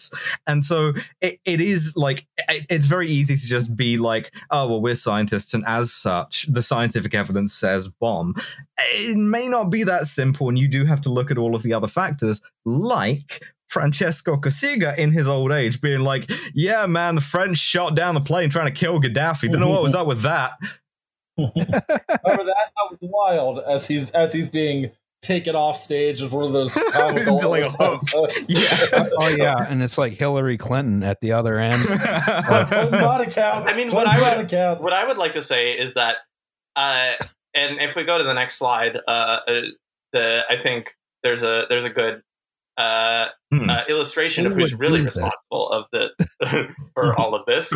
Fuck's sake. I think, at least in my mind, the fact that everybody's trying to declare it's a missile now, in my mind, immediately makes me think that it was the bomb argument from earlier, and that it points. Always do opposite of what CIA says. Well, yeah. I mean, the other thing is, you may recall that Gaddafi is now late of this parish, right? And as part of his ouster, you saw dudes going into Mukhabarat buildings and just reading all of the files. And some of that stuff that was released was very damaging, him just fucking torturing people on behalf of MI6. One of the things was the Libyan view of the Ustica massacre, which is, man, they fucking tried to kill Gaddafi. The Italian intelligence services tipped us off because, I don't know, they just kind of like Gaddafi. And he diverts to Malta and they shoot down the wrong plane by accident. So, to be fair, DISMI is so corrupt. I mean, it's the most corrupt intelligence agency in the world. If there is if there are two threads that you can get from this, it's one is that you are not immune from having evidence doctored, and the other is that the Italian secret services are the least competent in the world. But they're designed to be that way because all of the stuff that Italy in the 60s, 70s, and 80s was designed to be a puppet of the U.S. foreign, U.S. foreign policy, as was as was Germany, West Germany, and as, sorry, Alice, England has always been since the end of the war. Yes. Not even because we had to do anything, but more because you all are so desperate to break off the NHS and sell it to us, you'll just kind of you all want to pay $300 for insulin because because we're cucks. Yeah, we're cucks. I wasn't going to say it, but I'm going to let you say it. I love England. Anyway, the point being, I find England very, very full of history and very rich. Interesting from an academic standpoint. Yes, very rich. When I go to England, everybody is very nice to me because I am. I am a white passing Hispanic person. If that weren't the case, who knows? But anyway, so my point being that Italy was designed, as was like Turkey and Greece and all these other countries, designed to be an extension of the U.S. government's foreign policy aims. And in the process of this, the CIA killed, whether or not you believe that they did this particular instance of murder, they killed thousands and thousands of people and engendered an environment in which Italians could not feel safe taking a train, taking a plane, getting into their car, going to work, etc. And for that reason, I am deeply, deeply ashamed to be an American because we allowed this to continue, and not just here but abroad. But we did this and allowed this to continue solely so, Giuseppe can't join a union at the Piaggio Ape plant, It's deeply sickening to me that this is like the degree to which the United States went to make sure that nobody could live a comfortable life. And not just killing Giuseppe and Sons atomic weaponry to still well, Giuseppe and Sons not just destiny. not just killing people or like destroying buildings. Oh no! But, destroying the concept of like trust in democracy itself, and also, something which is like a specialty of the house currently on display in Bolivia. And also here. I mean, the thing is, and the other thing is, important things to note that this is a golden age for political corruption in Italy because all these people's jobs are basically secured because the CIA would just back them with tons of money. Which leads to the next era of Italian politics, which is, why is everyone in the pocket of the mob? Right. And also, so this is where you get a tangent. And, why is the mob still around? Well, because they've been, American intelligence has been working with them and sending them money for many, many years. Like a grandma sending you a crisp $20 bill on your birthday. And, this is where you get the Tangentopoli scandal and you get Operazione Mani Pulite. And then, ultimately, those people are still in power. Silvio Berlusconi is still active in Italian politics, even now, after everything. To be fair, that song is a banger. That song has 3 key changes. That's how you know it's good. It's good.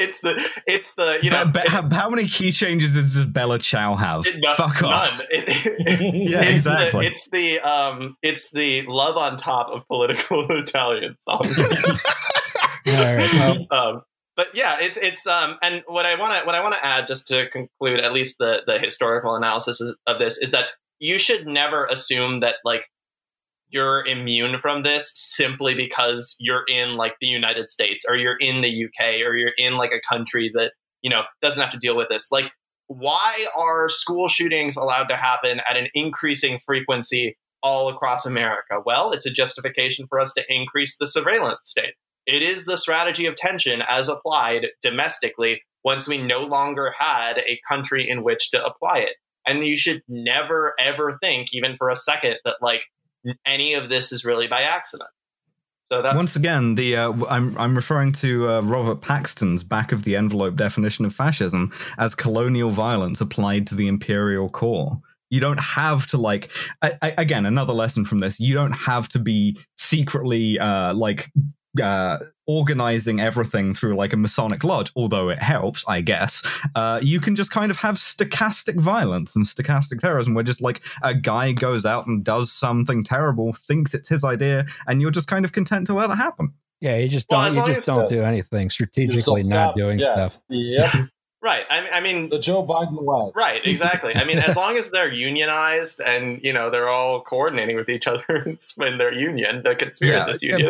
People planting bombs are workers, and as such, as the professional managerial class, we should not condescend to them. And like those scabs at Giuseppe and Sons Atomic Weaponry. Listen, it's that's why they've got that old mill in Gragnano. You gotta have the bronze cut. There's an astonishing amount of continuity there. They built some of the first atomic weapons for the Papal States. Oh no, we're all family here. Yeah, exactly. It's an old family business. My father built atomic weapons. His father built atomic weapons. My nonna split the atom in her bathtub, and ever since then, we have a proud family tradition of continuing to make nuclear weapons. Just every time anyone's in the kitchen, somebody is inexplicably stirring a huge pot of plutonium. Just like a shaker of Parmesan, but it's yellow cake uranium. Yeah, I'm gonna play us out with the fucking drop again. Yeah. Somebody touch my spaghetti! I hope the NSA agent listening to this loves your drops. I hope so too. They've recently figured out you can get a better yield if you use Pappardella for the PBX. Well, listen, you can't stay on the way of progress, buttface. You got to get that DOC PBX. If it doesn't have the ribbon on it. True. If it's not DOC, then it doesn't have the right flavor and it doesn't have the right terroir. Anyway, the explosive velocity is not guaranteed. Yeah. So, All right. Here we are at the end. Once again. Yeah. Once again. Next episode is the Tacoma Narrows Bridge disaster. Does anyone have any commercials? Listen to Trash Future. We're all in quarantine. We're all going crazy. We're spinning off new shows. So Milo and Nate are doing a Britanology where they discover a new kind of guy, one of the psychotic dudes that Britain produces. And Riley and Andrew Law from Boonta Vista are doing a show where they watch every episode of season 5 of the show Bones for some fucking reason. So subscribe to the Patreon. Yeah, and listen to those. And our bonus episode should be up shortly. Oh, I have a commercial. I have a commercial, which is I would like to give a shout out to my dad. Who may or may not be listening to this podcast because I keep badgering him to listen to this podcast, and he liked the episode on the news. So that's I know his dad. Yeah, I know his dad. Shout out to my dad, and also my other commercial is I have a podcast that is very infrequently updated because I'm also doing 3 DSA projects right now. So. It's called Disaster's House of Money, and check it out if you want. That's fine. It's for fun. I don't care. And follow you on Twitter at Noah Sykes. Yeah. Sykes spelled like psychiatrist. Yes. I guess. Also, Alice is on the next episode whenever I'm able to release it. And also join DSA. Yeah. Oh, look who's that standing by that bridge. Oh my god! Bye, everybody. Stuffing rocks into my pockets. No, Alice is Mothwoman. I want you to know. I had to reverse Google image search the exact JPEG of the Tacoma Narrows Bridge that you used. Then I had to go into paint.net and cut out just the Alice and shrink it down just small enough that no one would notice it to get it into the slide. Incredible work of sabotage. In many ways, I am the heir to Operation Gladio. We're using this one for every subsequent episode. The Soviets are going to torch you to death for doing petty vandalism now. Wrecking. I'm into that. I'm okay with that. I think that's good. I deserve it. I am bourgeois. I am an assistant in Hollywood, meaning I am part of the bourgeois professional class, apparently, even though I make about $30,000 a year. which is nothing. PMC. We're all podcast kulaks here at this point. So